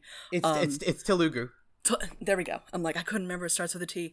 And I hadn't known that much about, like, the Indian, like, film industry, but they have, like, you know, such a wide linguistic spread. Like, every language group basically has their own movie industry. So Bollywood is the Hindi one, but you know, there's Tollywood. Like, it's wild. In these industries, it kind of is still like that level of star power that, like, a lot of the times a movie is just called, like, someone's initials and then whatever movie that they have made. Like, it's you know, RJN7. And I'm just making up numbers because I'm just making up letters because I don't remember anyone's name. You're just saying words. Basically, yeah, you're kind of just saying words. And so, like, you follow that guy. It's like, oh, that, you know, it's like saying, hey, the new Tom Cruise movie came out, but, like, no one gives a shit what the title was. They just say, hey, the new Tom Cruise movie is out. They're like, that's like the whole thing. And so RRR is, like, and I don't remember anyone's name because I watched this movie a few months ago. So I've got the cast list in front of me. So the two lead stars are N.T. Rama Rao Jr. and Ram Charan. Yeah, so there's... Sorry, I'm sure it was not quite that. I thought I just heard Ramba Ral. No, so it's... Rama Rao. It's Rao and the other one you just said. Ram. So it's the two of them and the director. Because those are three... Who's Rajamouli, I believe. So yeah, it's Ruli Rao and the other guy. And so because they don't do a lot of, like, stars, when you're the star of the movie, you're the star of the fucking movie. There's not another guy. So it was like a big deal to have this huge director and these two big stars. So it's RRR for the three of them. And then also they kind of shoehorn in, like, you know, like Water, Fire, Revolution is, like, another part of the segments, and it's kind of funny because obviously R is not the start of two of those words, but okay. Yeah, you know, reading, writing, water, fire, revolution. yeah. But so, like, that's like that kind of thing. And that's that movie is fascinating. Just like as a media object, it's really interesting. But then also, like, in terms of the kind of the politics going on in India right now and what it kind of winds up, like, stepping into and, like, endorsing is really fascinating, and we don't have to get into it right now. I can link what if Les Mis was an action movie as well? Yeah, because it's just it's so this director, I will link, like, it wasn't really a blog post, I think it was like somebody's Substack that they wrote up about, like, it's the kind of thing where in trying to make a movie not about politics, but about the Indian Revolution, he, like, sidestepped directly into just, like, the most worst, not the worst, but, like, a lot of revisionist right-wing garbage. But by claiming he wanted to make a movie that didn't have politics and was just like, wow, cool action. Yeah. I'll share the Substack article. I'll look it up. I'll drop it in the chat and I'll put it in the description. It was fascinating to read. The movie is amazing. Like, it is great. Yes. But it was wild. Wow, Jess. No, I know. But Holly, it's actually really funny because yes, the director pulled the centrist, like, accidental revisionist take because he tried to remove politics from the movie, but the movie also, on the surface level, when you look at the story, seems very in line with, say, our politics, because it is a cop chasing a criminal, and the cop eventually comes to realize his own personal stake in colonial power and rejects that in the end, but whoops, it still kind of accidentally ends up pushing up current day Indian right-wing politics just by sheer accident. Yeah. It's like Oopsie cop get. He said, you know, wow, cool ancient hero. I'll make the cop into this cool ancient hero. Love it when the ancestral sword is passed on to the hero. A little bit, yeah. But it's also because it's the problem of whoops. Turns out right-wing groups around the entire world end up co-opting, like, completely divorced from contemporary politics, ancient figures and mythology, because that's, like, the only thing they can claim, while also innocently saying, no, we're not political, we're not actually this. And it's like, no, you totally are. It's like no, well, when you say you're not political, you are supporting what is going on right now, is the thing, and what is going on right now is horrendous. It's like why you can't, like, why... Yes, you can find things like Vikings and samurai and Mongolians, like ancient Mongolians from Genghis Khan's era, like, cool. But there are shitty people who really push those aesthetics because that's all they can claim onto, because they don't have a culture of their own. Yeah. Fascinating. If you want to watch a whole bunch of British people just get completely, like, fucked, the thing that I love about the movie is all the British people get completely destroyed. Hell yeah. It rocks. Yes, you do in fact love to see that. You love to This see is always it. the funny thing about this is always the funny thing about non-English, non-Western films, when you have something that accidentally does, like, lend itself to right-wing politics in those regions of the world, but they're also still saying fuck the West. You so also it's like, still well, say I'm fuck very the confused British. right now. I'm like, well, which one is it? I'm like, no, yeah, fuck your past as a colonized people. But also... It's like, there is a new anime adaptation of a manga, which I haven't really read, but I saw the 98, like, film adaptation of it, which was fun, Spriggan, and it's literally all about, basically, what if they're, like, precursor race, ancient technology, people around the world are trying to fight for it. This was written in, like, the end of the Cold War era in Japanese, like, just to provide some context for this Japanese piece of media, and it's literally, oh, but, like, there's Noah's Ark, but it's actually, like, a weather controlling machine. Oh, there's, like, Archimedes' lens, but it's actually, like, a thing that can allow for both, like, cultivation of crops, but also act as, like, a world-destroying device. That sort of thing. And, oh, here is this Japanese teen super soldier who works for a private corporation that digs up all these archaeological relics, but they're the good guys, and that's really awful and weird, and it's still basically propaganda for private military organizations, but all the bad guys are neo-Nazis and Americans, and the British. So it's like, well, shit, like, because it paints all Americans as weird Christian fundamentalists who just want to rule the world and take credit for saving it. It paints all the neo-Nazis as revisionist dicks who actually just want to create a Fourth Reich. It paints all the British as stuffy people who just want to take control of relics and believe they still own the world. And it's like, this is all still very relevant politics, and I agree with it, but also it's weird that I'm cheering for a teenage super soldier who works for a private corporation. Yeah. Funny that. Oh, God, absolutely wild. Yeah. Anyway, would love to know what Terry thought about, the kind of following that streamers possess, and have cultivated. I'm so mad he's fucking dead. I'm so fucking mad. I'm so sad. Fucking mad. I'm so sad and mad. 'Cause yeah, like the patrician's sitting here saying, why doesn't anyone know what the mayor looks like? And why are they not impressed by the mayor who both loves and hates the city? And so he's sitting here and he's also like, I do kind of like how jealous everyone is of me that I get to sit next to this woman I don't really care about. He is also thinking like, oh, this is dangerous. I'm probably going to have to kill someone for if this keeps going for their own good. Why don't 5-year-olds know they're philosopher kings anymore? Yeah. And so then also he's sitting here thinking these thoughts while the horrible Dibbler man tells him all about how moving pictures work. I just posted that in the chat. Oh man, this is me talking about your Blorbos. It's just the horrible Dibbler man. You know when your name has become a verb or an adjective, it's either for the best reason or the worst reason. Horrible Dibbler man. But to be fair, the adjective is horrible. Dibbler is just his name. The Dibbler man, yeah. No, I don't know. The Dibbler man kind of works still. The pee pee poo poo man. Basically. Oh god. And yeah, I like when the patrician's like, why are the lights going down? And Dibbler's like, so you can see the pictures better. And he's like, what? Weird. Usually your eyes work better in the light. Weird. We also get Saul drops just like some coiled up film in Dibbler's lap and is like, hey, I think this is yours. 5 fucking minutes, Dibbler.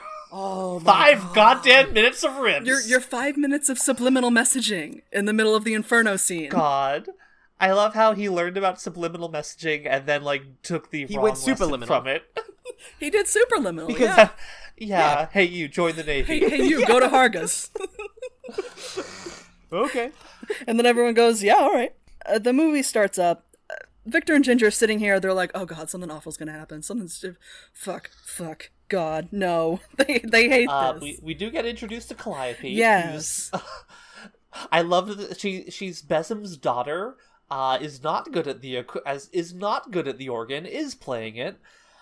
And I just love the description of she was a beefy young woman, and whatever piece of music she was playing, it was definitely losing. Oh my god, it's so good. Bless, so good. Bless Calliope. So yeah, she starts playing quote, a spirited attack on what was just discernible as the old Ankh-Morporkian civic anthem. Oh, we can rule you wholesale.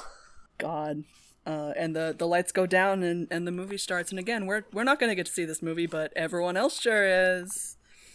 No, yeah, that's where we end for the this episode. Ooh, I'm excited for the thrilling conclusion. Would you like to hear what we have for emails? Yeah, emails. Yes, please.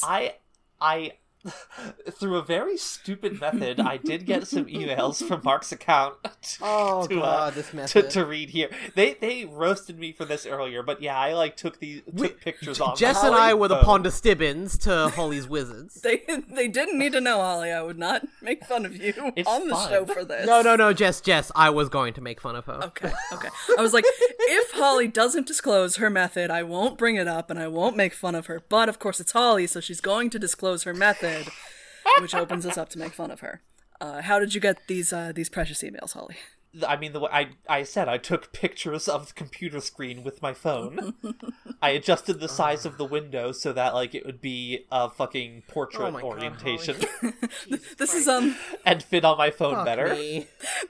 This is the obfuscation. If you read the emails directly, it would make your hair fall out or some shit. Yeah, it's a piece of smoked glass. You have to look at the emails through a picture on your computer. Hey, read the emails. Let's go. From June B. Hey all. I feel like I should write in to talk about Eric. Oh, also the email is titled "The Eric Defender Has Logged On." Oh, the Eric Defender. You know what? I'm willing to hear this. Let's hear it. Let's hear what she has to say. I feel like I should write in to talk about Eric since the last time I wrote in, I mentioned liking it. Well, what can I say? I'm sure we all had bad taste in books in high school, right? Really, though, Eric was the first Discworld book I ever read. Okay. My high school Latin teacher was reading us the Aeneid, Virgil's fanfiction. Aeneid. Virgil's fanfiction sequel to the Iliad. At the end of the year, he decided to make reading Eric a bonus assignment because it vaguely had to do with the Battle of Troy. I was in the right place for Terry's satire of fantasy and mythology alone to hold my attention through a whole book that, in hindsight, has little else going for it. Of course, what I did next was go back... Sorry. No, go on. You can finish the email. I'll say what I have to say later. Of course, what I did next was go back to the start of the series and read The Color of Magic, editorial, another bad choice. And The Light Fantastic. Yeah, no, bad choices all around here. Listen. We're all teenagers at some point. Yeah. I suppose if you want to go straight up in, like, best, worst, it can only get better from here, reading those three first is the best way to go. Started from the bottom, now we're here. Yeah. Yeah. I had fun with them, but I could feel how rough they were to get through.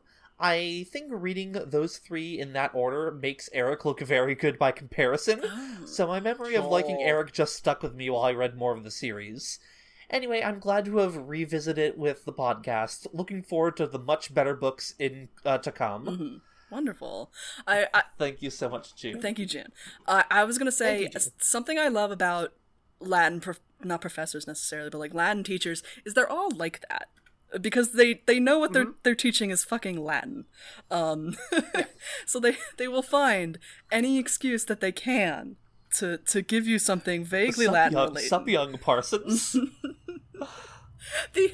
My Latin teacher, I only took one semester because they told me I couldn't have as many study halls as I had. He sent us, or showed us, I forget, but it was a Latin video of people doing the Men in Black song. Oh boy. And I will never be able to ever find it again, but it was out there, and I love that for them. But shout outs to Latin teachers. They're doing their best out there with what they have. Also, June, please don't worry. Like, I am very verbose about my terrible teenage taste that I've come back around to in liking somewhat non-ironically. Depending on it. A lot of it was dumbass military fiction, which I'm just like reading now and being like, man, this is bad, but also this kind of whips sometimes. Why yes, I did used to really love Kota Hirano's schlocky as hell manga and anime Hellsing, all about modern day Dracula who with two fucking giant pistols. And then I circle back being like, this is juvenile and trite, this is awful. And now as a 31-year-old woman, I'm like, actually this kind of whips, this is dope. Let me read his manga where there's all historical figures who've been thrown into a fucking death match in a alternate reality that includes Joan of Arc, who's literally a pyromancer. And I'm like, yeah, that sounds cool. Oh shit! That sounds Holy cool. shit. Let's do it. Why yes, I want to see, like, even though it's Japanese media has a weird fixation on German aesthetics, especially Nazi aesthetics. But it's still cool to see a German World War II fighter pilot fly his plane, shooting down dragons. That sounds cool to me. The Hellsing from that anime is extremely gender to me. Yes. Integra Hellsing, extremely, extremely gender. Yes. Honestly, the Hellsing fixation fucking on Nazi military hardware, and also just sometimes just Nazi shit, is why the anime version of Urusei Yatsura is just plain worse than the manga version. Like, a lot worse. Thanks, Mamoru Oshii. People think he's a good director. Fuck him. Oh, interesting. Fuck Oshii. But, like, again, teenage tastes notwithstanding, listen, it's just one of those things. We all like dumb stuff when we're younger, and I don't say dumb in a pejorative way. I mean dumb as in, like, it's silly. It's like a throwaway term. Yeah. But, like, right now, because of my silly interest as a teenager, I'm watching Springer with my husband, and I'm just like, oh, hey, that's a Steyr AUG. Oh, hey, that's a G36 rifle. That was used by the British military. Oh, yeah, no, I know. That's like, yeah. I'm like, I know. P-38. Sometimes he gets mad. All of us watch bad anime from time to time. And that includes books, and that includes anything, really. Absolutely, yeah, 100%. Okay, like, for anyone out there who has ever felt embarrassed about any fiction they used to like, I paid to watch the Control-Alt-Delete animation. Oh! I took my mother's credit card and I paid for that. Oh, so not only did you pay for it, you didn't pay for it. Your mom paid for it, and it wasn't like you asked her to pay for it. You just stole. Oh no! Holy fucking shit! Wow. Oh my god! We Anyway, are all teenagers at some point. We have all been teens. What's our next email, Holly? Tempest. This one comes to us from Tempest. Hell yeah! Hey, Tempest. Tempest here. So, a couple times in the podcast, Holly and Julie have dropped comments that make me think they maybe didn't read The Last Hero, but I didn't want to just make that assumption. Some folks skip it because it's novella length, or because it's illustrated. It's like Eric, basically. Either one making them not see it as a serious entry into the Discworld canon, but I didn't want to jump to conclusions. But then Holly recently said Leonard de Quirm never made a flying machine that worked, and Terry didn't write a plane book, so now I know for sure, and I had to write to you guys. The fact that the thing is that I have in fact heard of this, I do know the basic plot. I had just forgotten, because yeah, I haven't read it. They're right. The fact that Holly specifically hasn't read this book is a crime. Oh! I do know for a fact that there's a Discworldified version of, like, the right stuff, walk in the spacesuits to the Apollo craft thing. Holly, I'm surprised. This does seem like a crime. Yeah, what? How did you Holly, who is regularly teased across multiple podcasts for being a plane fucker by her friends and romantic partner, skipped the flying book? The fully illustrated flying book? Leonard of Quirm makes a functional flying machine and he sends Captain Carrot off in it? There are pictures, Holly! So many pictures! Everything from the controls to the NASA-inspired crew patch. I fully believe you will love this shit. Not to mention, it is the best, most sincere, and least problematic Cohen story in the whole series. Oh. They do so much in that tiny book. It is as good packed into a tiny package as Eric is bad.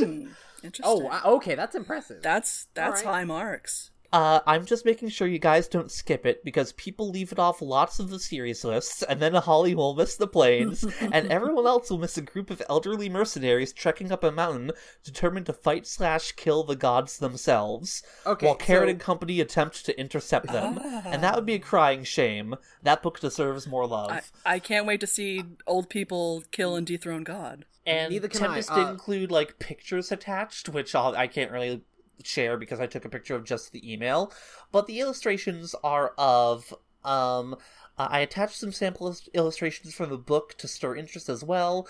I know official Discworld art can often be a miss, like 90% of the book covers, but this is good. I'm sure you'll recognize Cohen the Barbarian and the Gods. Then there's his friend Vina, the formerly raven-haired barbarian who retired from seducing and adventuring to raise kids and grandkids, but is now back at it and is just as good as the old days, even if she mostly just kills people with knitting needles. Fuck yeah. That's great. This sounds like Red.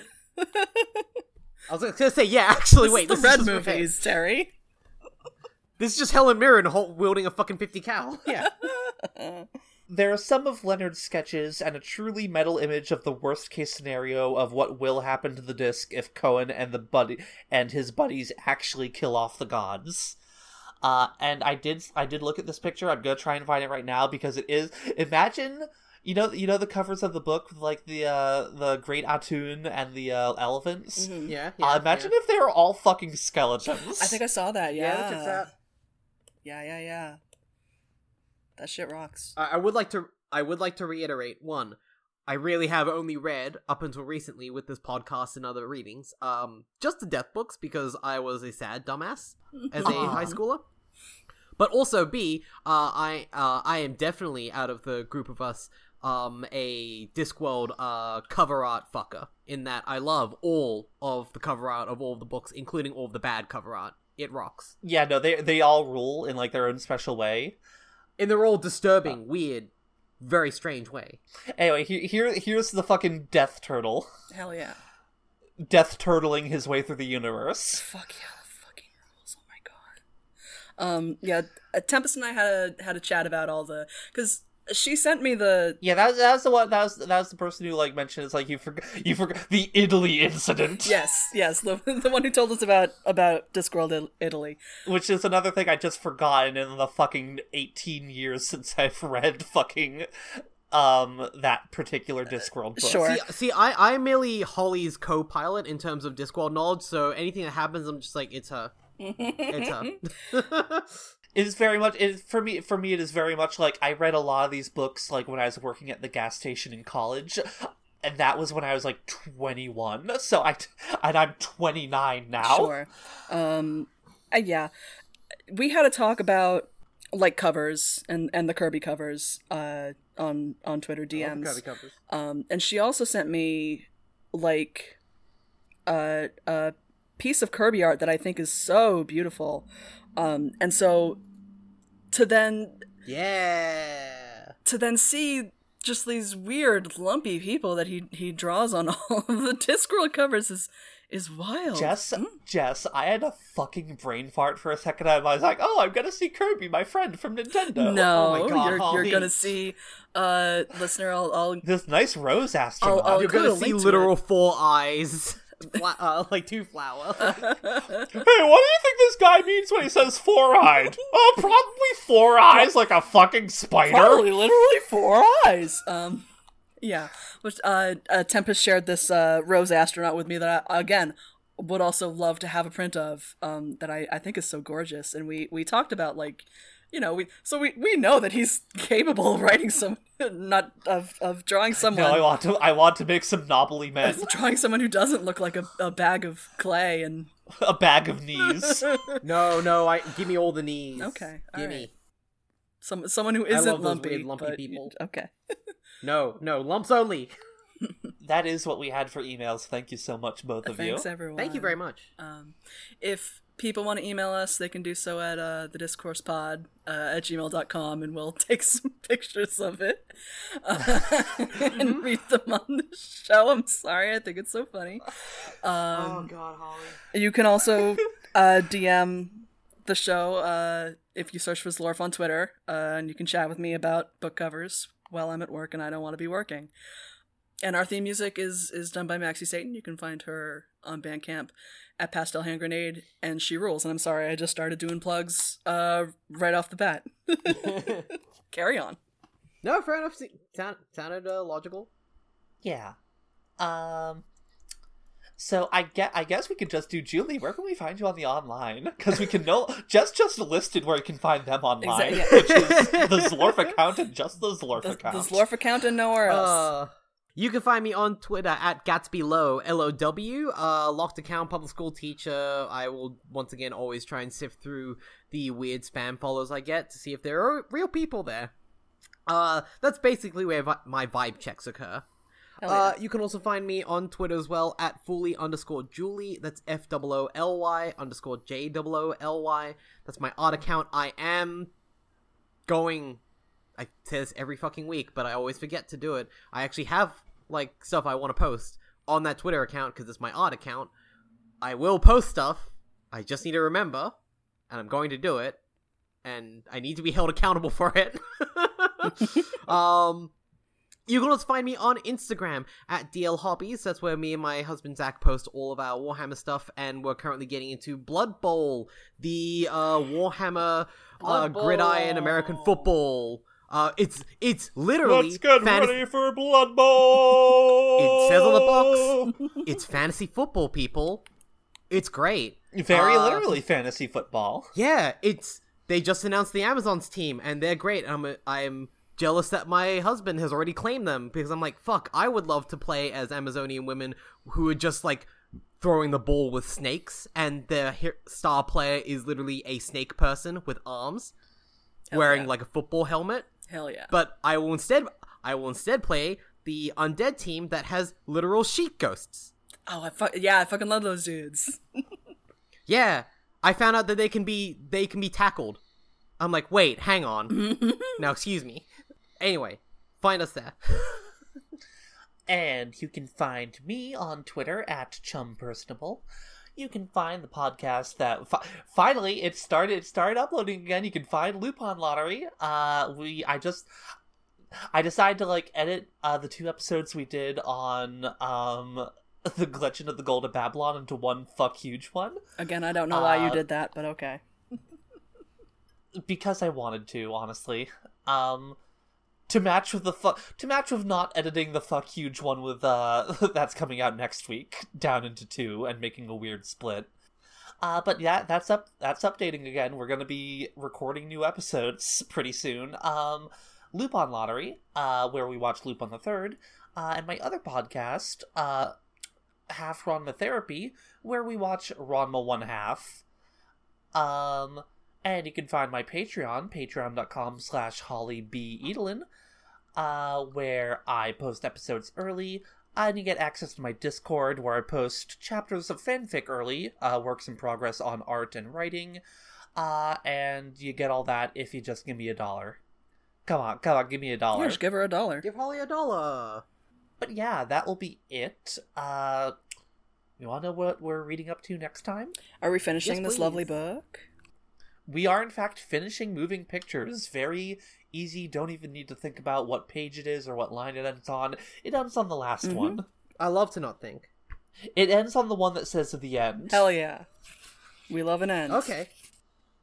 God, I opened it up and it does there is actually a the end at the end of this. Yes. I Printed feel like in they the fucking all book. end like that. He ends them all like that, Don't they yeah. all end that way? Yeah. You just can't beat it. But we will see all of you in a few hours and 100 years. Goodbye. Bye. Bye.